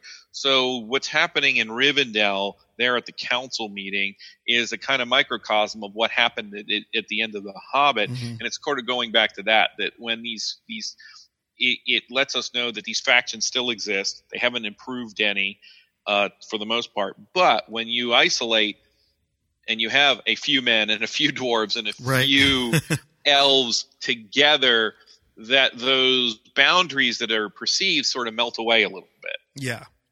And again, not deviating too far, but you do see and understand looking at the Silmarillion, why these things exist. And the only reason why I say that is because, again, Tolkien had such vast notes and writings that he was doing simultaneously with all of these things while he's trying to publish this stuff, that you do see that there are deep histories and reasons why these people mistrust each other and why there are these factions that are set up. And, Aragorn seems to fairly freely be one of the only ones that flows in and out of all communities, except his own people, which is ironic.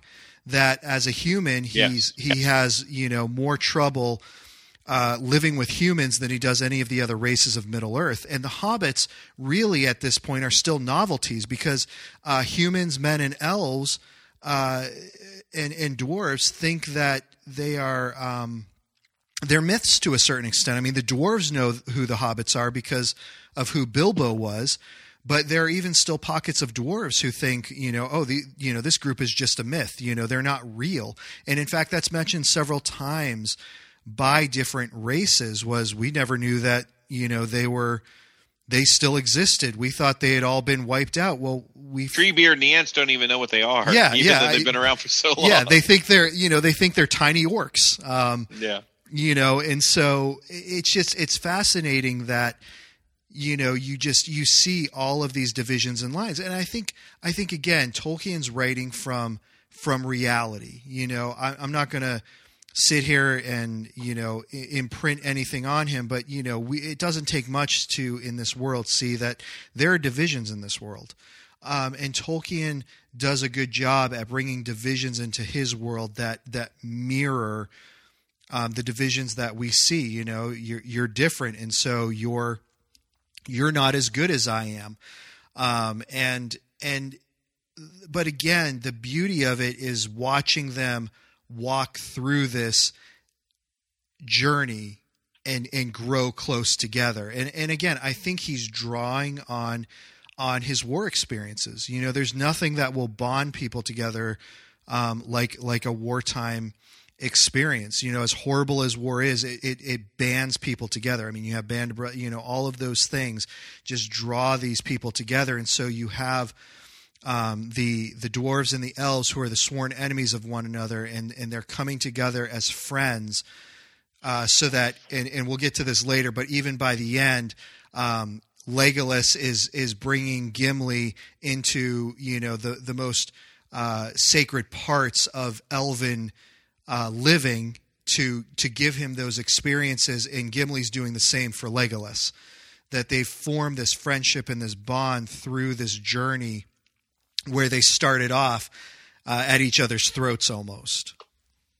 And it's based off of a lot more than how many people did you kill, right? Which is sort of their primary connection point in the movies.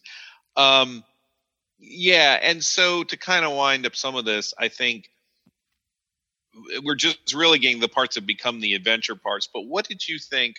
What are your thoughts, Nathan, on the more adventurous parts of the Fellowship of the Ring? There's really two parts I can think of that probably bear some discussion, which is one, of course, is the chapter that's called the Bridge of Khazad-dûm. Right. Because there's a lot of stuff that happens in that chapter, and it actually happens so quickly that it's easy to miss a couple of things. I do think this is a part that Peter Jackson handled pretty well in the movie because he was able to kind of make it this big, long kind of roller coaster action sequence. And there's a couple monsters that you lose complete track of when you're reading the book, the Watcher in the lake, or the thing that comes out. And then you got the Balrog, and you got the orcs come out, and all of these things are happening in such, and there's trolls are there, and these things are happening in such succession that it's Tolkien kind of races through it a little bit. It's kind of get through it, get to the other side. And it's fun, and I think it's well written. This is an area where I think that if you're someone who enjoys expanded action sequences and kind of getting a geography of what's happening, and people who grew up on like the old Harryhausen movies, that there's something that the movie maybe embellishes a little bit to good effect. Yeah, and I would agree with that. I agree. I think Tolkien did a good job with Moria, and particularly Khazad-dûm, and those scenes and racing through, bringing in the Balrog, which we had not seen before. I thought that was very well done. I mean, when I think about the story and I think about the movie and those scenes and those shots that were done, I can't think of a better way to do it. To me, that was the embodiment of that section. And so I think it works very well. And I think, looking at that race of going from one thing to the other, I think it does invoke the sense of urgency and the need to get out of here now. We are under attack. We've been discovered. If we don't get out of here now, we're going to be surrounded and we're going to die. And our mission's going to be over. And so you get that sense of run, go, go, go. You need to get out of this mountain now. And so I think that both the movie and Tolkien handle that very well. Now, I think Tolkien handles it the way he does, more out of a sense that I don't think he was as interested in the battles. And we see that, based on what we see with the two towers and reading the book, and we'll get to that later. Those are the moments where the story starts to resemble a kind of straightforward fairy tale again. And the fact that he just kind of tells you, this is what's happening. This is what's happening. And this is what goes on. It's not poorly done at all. Right. It is a little less poetic than some of his other pieces, but I mean, It's still fast paced. I still think it sets it. It also, it wasn't like a lot of this was happening, as far as fantasy novels and stuff goes. So he was competing against a whole lot at that time. I mean, again, I mentioned some of the precursors of this, like James Fenimore Cooper. Is it better than that? Well, it's a lot better than that. Right. And I think about, I'm going through the Legend of Drizzt books. I'm in the Homeland series, R.A. Salvatore. I think some of the stuff that R.A. Salvatore does with his battle scenes are better than what Tolkien did with his. But again, I don't think that we would have got where the things that Salvatore is largely he does that same thing where he's kind of like he builds the historian aspect into the stories. There's always people who are sort of laying this as history. He's in it more for the battles. Right. He's more interested in the logistics of actual battles and what they look like. And I just don't think Tolkien was. No, and and I would agree with that. And I think a lot of his history and experience is what dictated that. He actually lived through wars and battles. He survived, but he captures the sense of it well. Yes. The feeling and the evocative nature of it is captured well. I really like how it I do think he gets a mythic sense that doesn't always cut through sometimes when they want to make this big action scenes. Mm-hmm.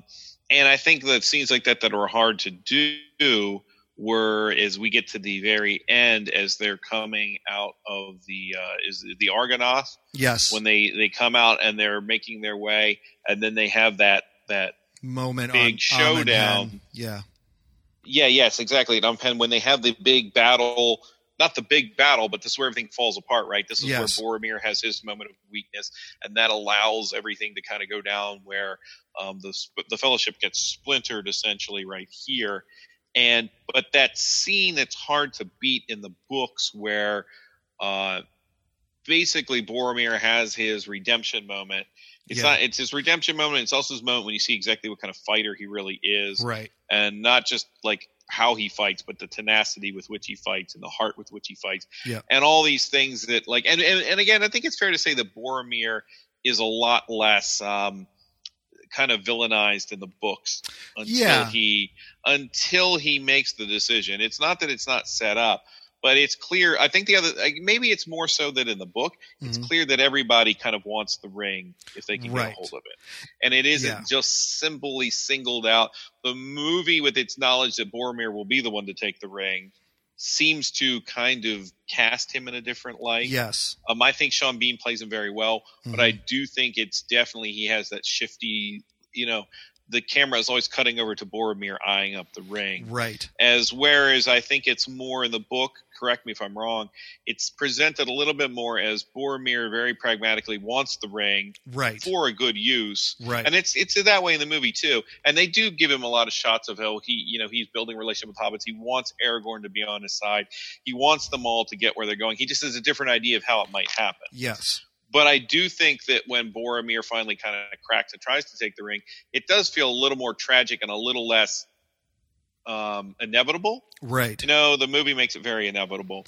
And I think as a result, his moment where he stands up and he blows the horn of Gondor, which is far more resonant in the book, right, and in the movie. I mean, I think in the movie they're trying to balance a certain sense of realism, right, with it. What did you think about how that scene was handled in the film? Because to me, as much as I love the Bridge of Khazad-dûm sequence in the film, and honestly, my favorite part of the film was probably the opening in the Shire, just seeing Hobbiton and seeing the interactions and seeing Gandalf and seeing all that stuff sort of for the first time.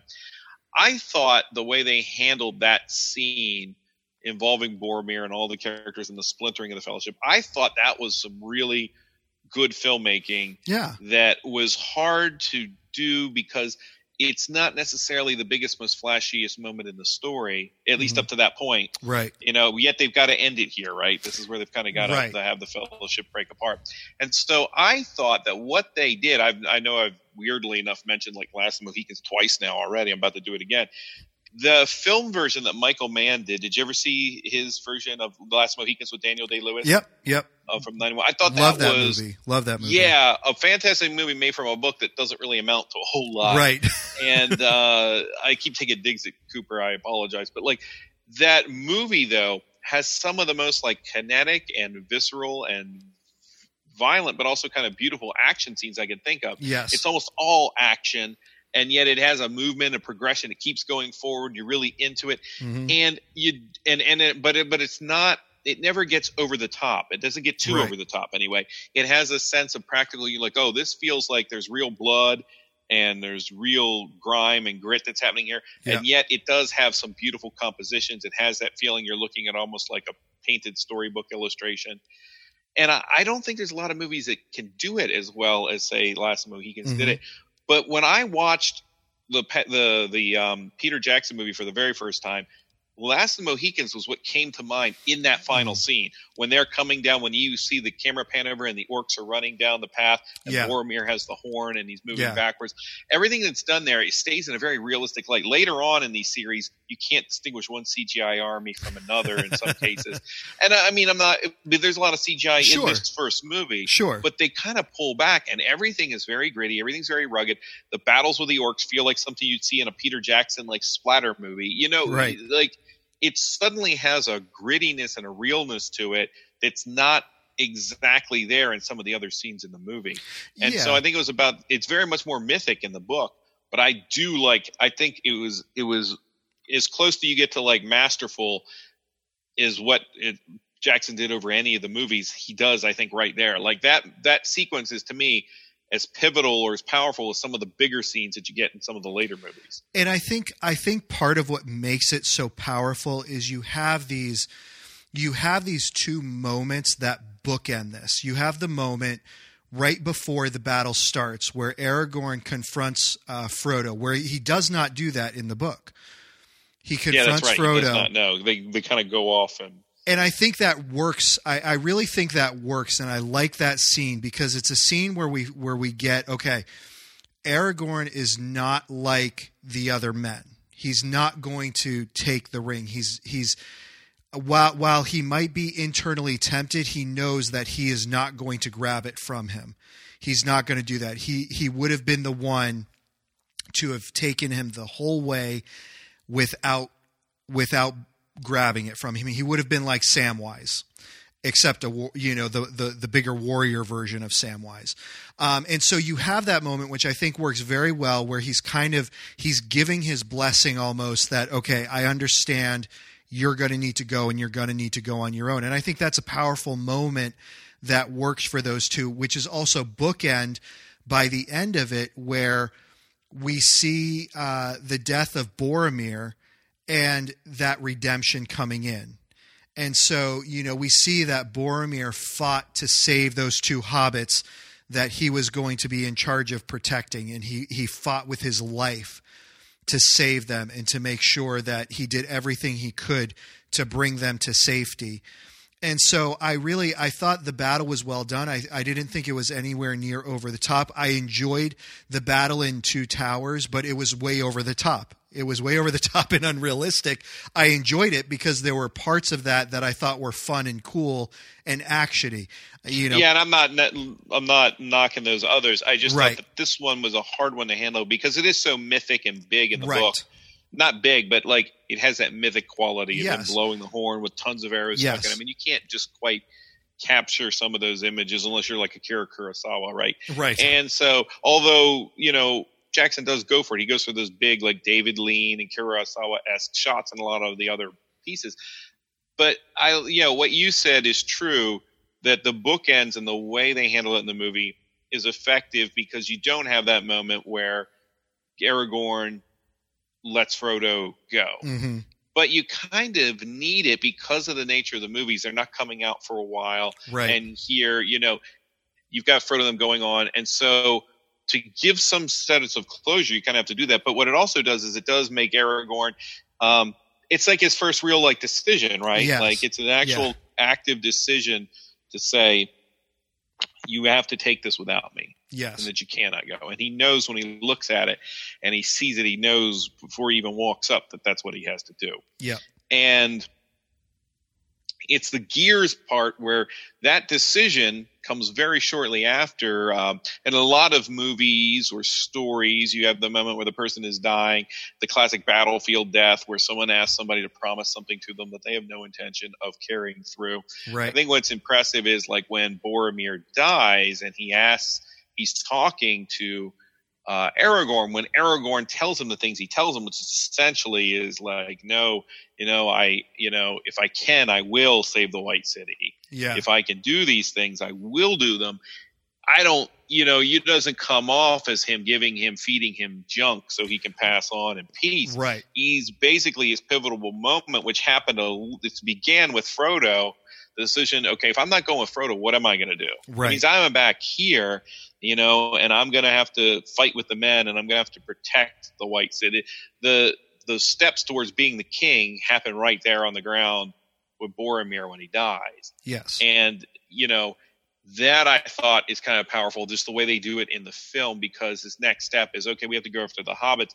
And then visually, it's interesting because they throw in these little things that you have to kind of watch them to catch, but are emphasized kind of in the book, which is, you've got that Viking death sort of for Boromir where they right. put him in the boat.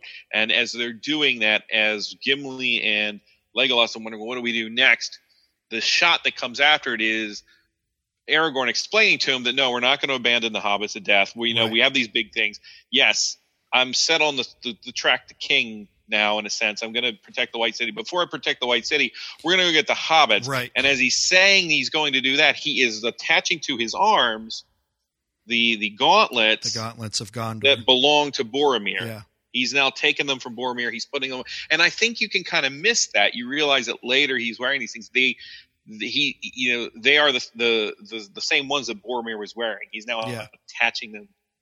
And so a lot of stuff like that. I thought the ending of that movie was handled very beautifully from that perspective, and in ways that feel less cliffhanger-y than what happened in the book. Because again, I think a lot of this stuff, the stuff that it's interesting because I like the movies and the books for completely different reasons, and I was reminded of that. I think the stuff that Tolkien excelled at, Jackson let it be and worked, and he used that and used it for what it was, and then his things that he excels at a little bit, some of the action scenes, and making some of this big full-bodied adventure stuff that Tolkien wasn't as interested in. You get two different versions, so you get the big blockbuster movie, but it's a pretty great blockbuster movie. It is a good. I believe it's a good adaptation of the spirit of the book. I believe it's a good adaptation of the spirit of the book. It perfectly brings in these characters. I mean, I can't think of anyone who I would bring in to play any of these characters. I mean, and we didn't talk Galadriel a great bit. She is a little bit different between book and movie. Yeah. But I do like Cate Blanchett. I do think that everything they did with her was a little overly ethereal. There's a lot of special effects used for her in the movie. I would have liked to seen her be less exposition-y, I think. Yep. In fact, she probably gets a little more humanization in the Hobbit movies, which I'm not a huge fan of, but I think that she probably has scenes that aren't as Lady Exposition in those movies, where she's given a few moments to have tender moments with Gandalf and things like that don't really happen as much in these movies, because she's always saying some pretentiously important thing. Her biggest moment is probably when she meets with Frodo in this in the Fellowship, where he's looking into the mirror. And actually, if I can rewind a little bit, because I guess that's another thing to talk about is the book. The book develops Boromir's character a little bit more in this scene in Lothlorien. You see more of his struggle, and Aragorn even alludes to that. Boromir just kind of talks about his sense of unease, and he doesn't know what to do here because he feels that something's foul, and Aragorn's quick to just say, if there's something foul, it's what you're bringing with you. And I think that's an interesting concept of, talking about the evil that we bring with us, the internal evil and the internal struggle, not necessarily the external forces. The bewarement of, we read an awful lot about how Saruman and Sauron corrupt individuals externally, but there's clearly something internal that's also already corrupted in order for that to fully come out and take place. And so I love that scene and that picture that's painted in there, and how, we see Galadriel not being used as a genie or a fortune teller. Tell me my destiny. It's, I'm going to present you with information, and it's up to you to decide what to do with it. So I'm not going to tell you what you're going to do. I'm not going to tell you turn right, turn left, go back, go forward. I'm going to show you and explain to you, here's what's before you, and you make that decision. Yeah, and if I have any complaint maybe about Lord of the Rings as a book, it is that maybe Tolkien has just a few too many of those characters that seem to exist to sort of stand outside the story a little bit. That they're there to be the point. That is kind of also, if you're very keeping with like a Greek mythological sort of view, where you meet this character on your road to here, and then you do this kind of thing. And there's a lot of those characters that I'm not sure that some of the elves ever really become very fully formed as characters. Yes. Galadriel is probably definitely a character that falls into that. I do think that some of the casting of Cate Blanchett, the casting of Hugo Weaving, things like that certainly helped those characters in the way they were presented in the film. But so a question for you, Nathan: how do you feel overall? I mean, I think that for me, the Lord of the Rings as a book, they're very hard to differentiate as anything more than, I know we talk about them separate things, but I think it's hard to differentiate them as separate books. I love the beginning of this journey. I love how it develops, but the way Tolkien has written it all, it really does feel like it's one big story. So it's hard for me to say, Fellowship is better than Two Towers, is better than Return of the King, because of how they all intersect. But I feel differently about the movies. I feel, for me, there are clear delineations of what I like more or better. Yeah, and I think part of that probably boiled down to when you read the book, when you read The Two Towers, and we read all the extensive battle that went on in Two Towers, the movie, it really wasn't like that in the book. I mean, really, the journey continued just like the book did, with moments of action and adventure that were filed throughout there. Well, it's the Two Towers. It's about those intersection between the alliance between those two forces. It's not the Battle of Helm's Deep. Right. The Battle of Helm's Deep is a chapter, just like the Bridges of Khazad-dûm are a chapter. Right. And so I think that's one of the reasons why it's easier to pick out a favorite movie as opposed to a favorite book, because the book starts with the book really starts with The Hobbit and the events that happen there in the obtaining of the ring. But if you're not going to start there, it starts with Fellowship and it ends with Return of the King. There is no, Fellowship was my favorite because of XYZ.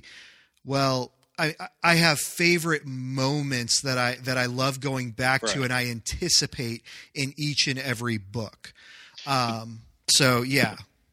And the difference with the books too, I think something that happens in the films as a result of the production values, as a result of the performances, and I think it's true a lot of times with these big series that you get to know the characters the most in the first one, right? Like that's when we get to see Gandalf, we get to see Frodo in moments where they're interacting with each other, and we can just kind of enjoy their company. They're not racing from one big thing to the next.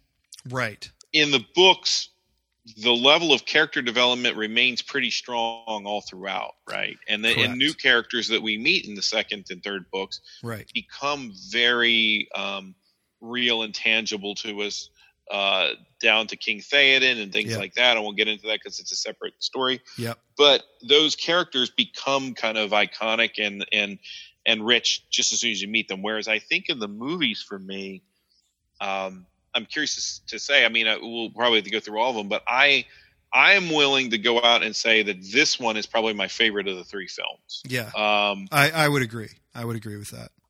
And I think it's because of the sense of everything comes together the most. You see the interactions of the characters the most.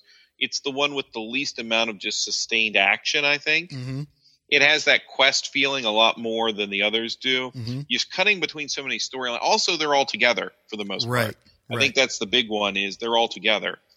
Whereas in Two Towers and Return of the King, oh man, particularly when you get to these special editions. I don't know. Most people who are fans have probably seen theatrical edition, extended edition, whatever other Peter Jackson's grocery list edition.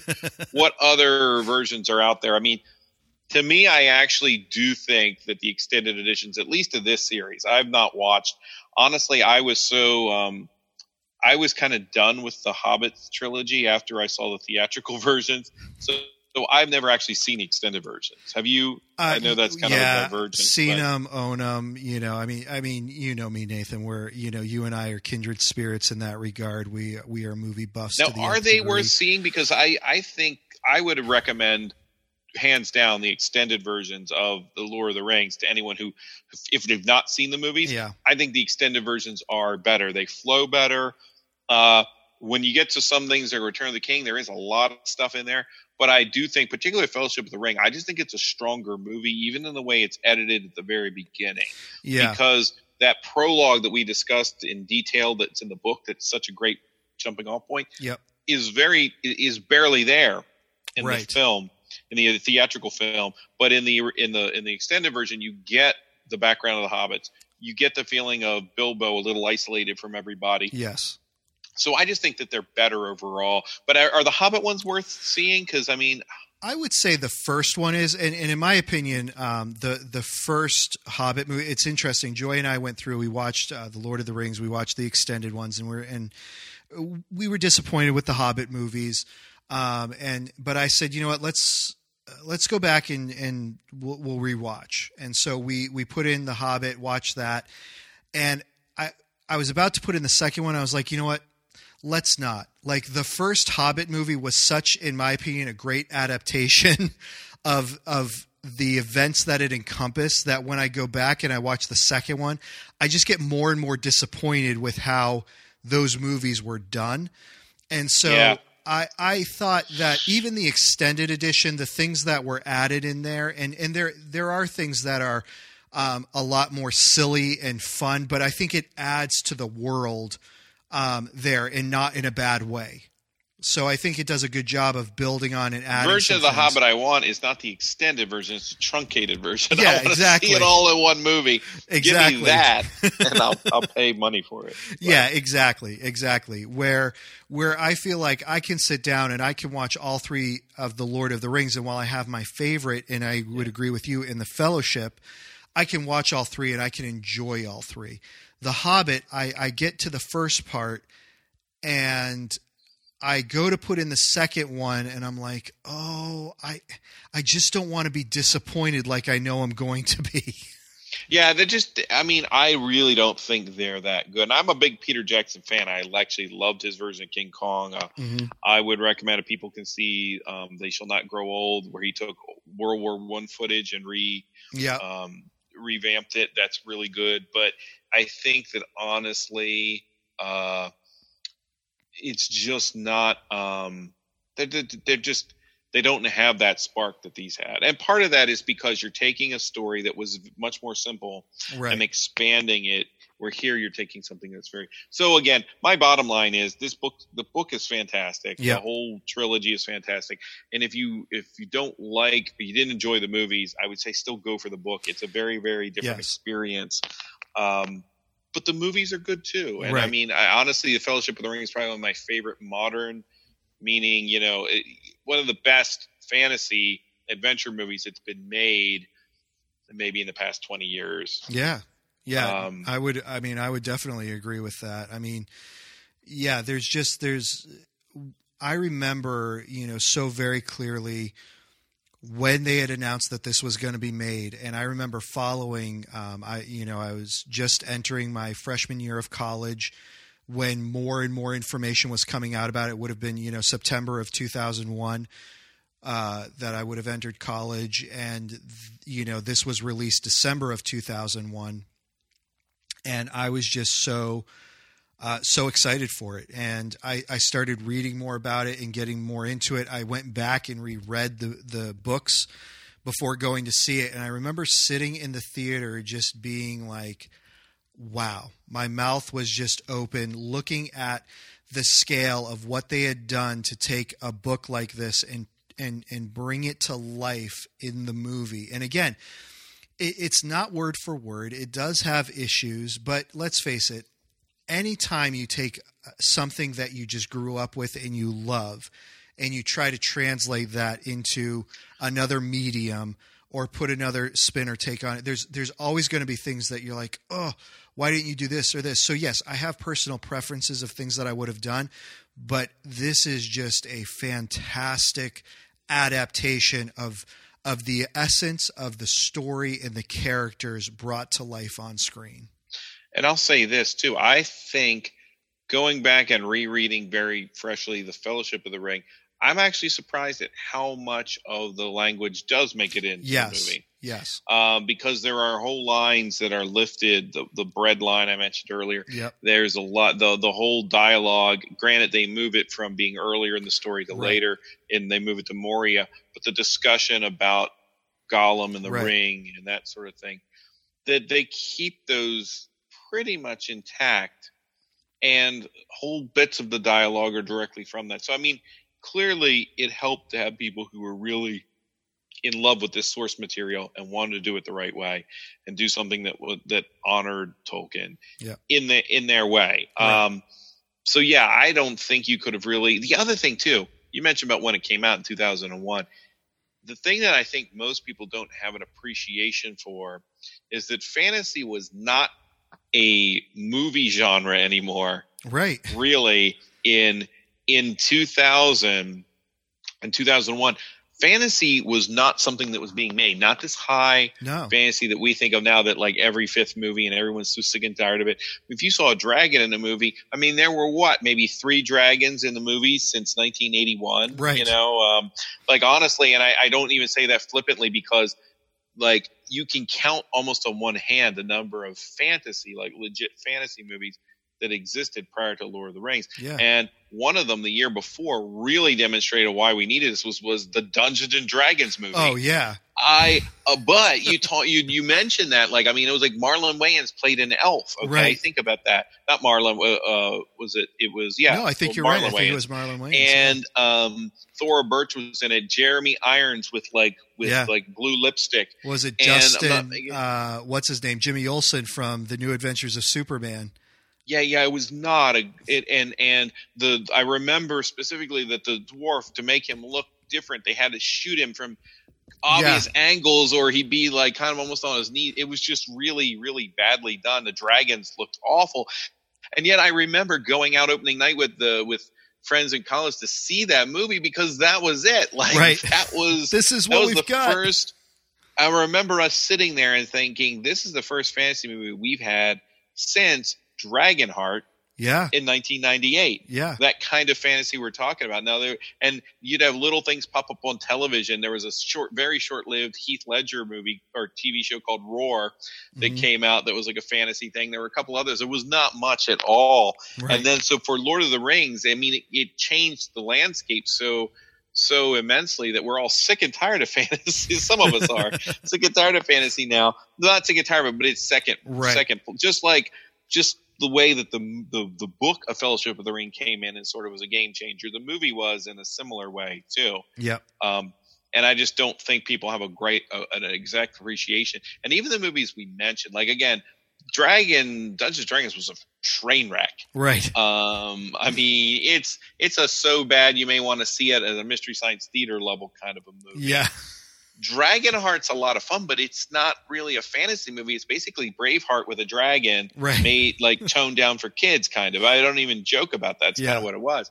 So, I mean, they really are special movies. I think that there were definitely people, even at the time, that were kind of down on them. I do think they tried to bring some of that old Hollywood grandeur back that you would see in a Lawrence of Arabia or something like that. You know, the scope and the level on which the movie was being made was just so big. To be fair, I should also mention Harry Potter started getting its movie adaptations the same year, a little bit beforehand. So the 1-2 punch of Sorcerer's Stone and this movie were really what brought fantasy back to people. And then within a few years, it was crawling all over the place. Yeah.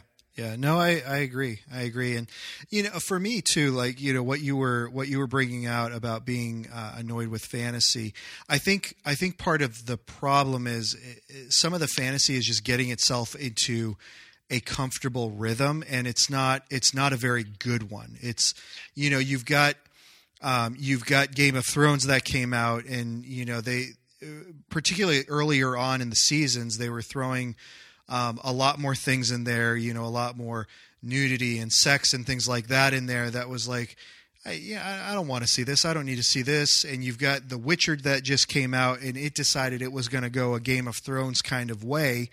And it's just kind of one of those things where, well, and then the storytelling too. And the one thing I say for Game of Thrones, at least with Game of Thrones, that the storytelling and what they're doing was a little bit different than your typical high fantasy. Okay. Right. So it's trying to be court intrigue, and there's a little bit more of that kind of thing going on.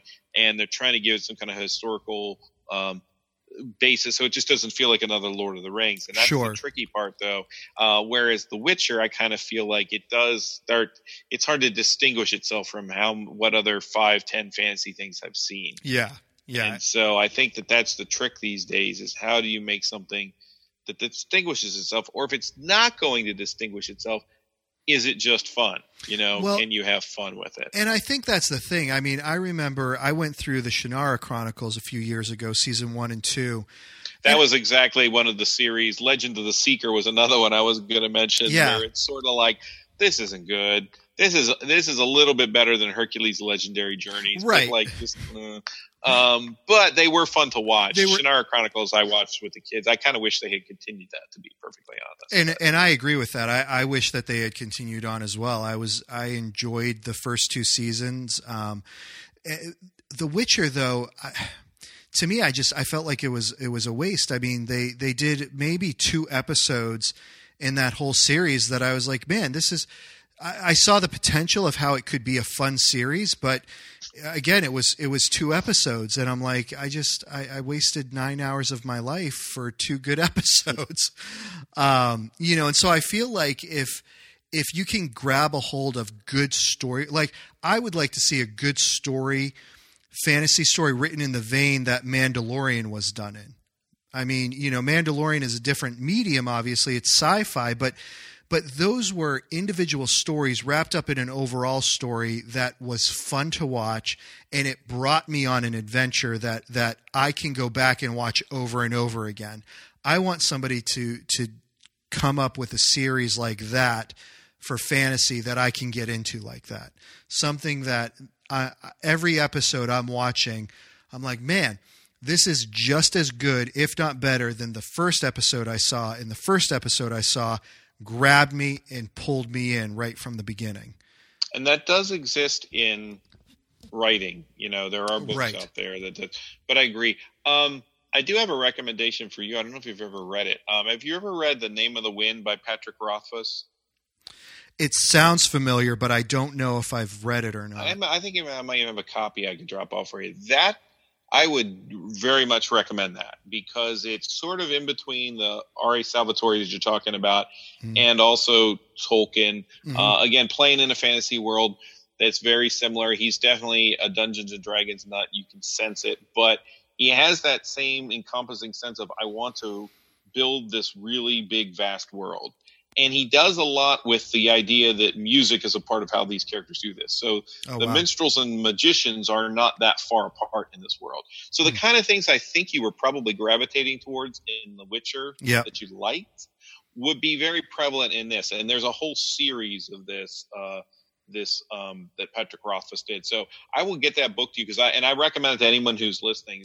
It's called The Name of the Wind. It's a little bit older now, but it came out maybe 2008. So somewhere in there. I think the whole series is finished now.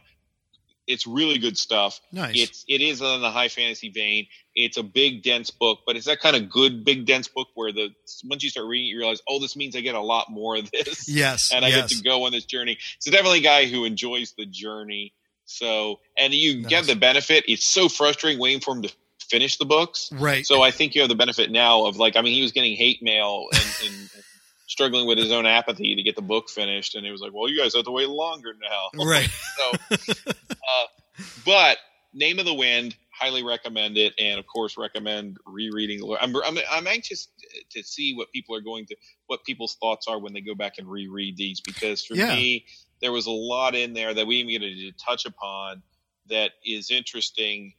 But almost all of my experiences reading it were just all the thoughts and the fresh things had nothing to do with the fantasy. It was all in how he was laying out this story that has more touch points with a war drama or something like that, or a wartime, I should say, wartime drama. That were really fascinating. That had anything to do with the fantasy characters and stuff. Yes.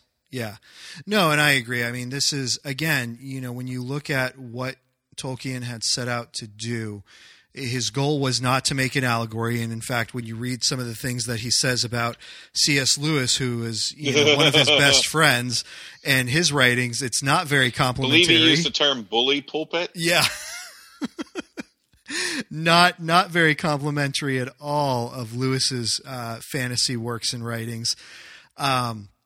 But you do see this idea of Tolkien's personality coming out. He seemed to be, a very genuine person in not to say that Lewis wasn't or anything like that, but just he was very sincere in his writings. And what he wanted to do was he wanted to tell a story that predated religions. It predated a recognizable world that we see today.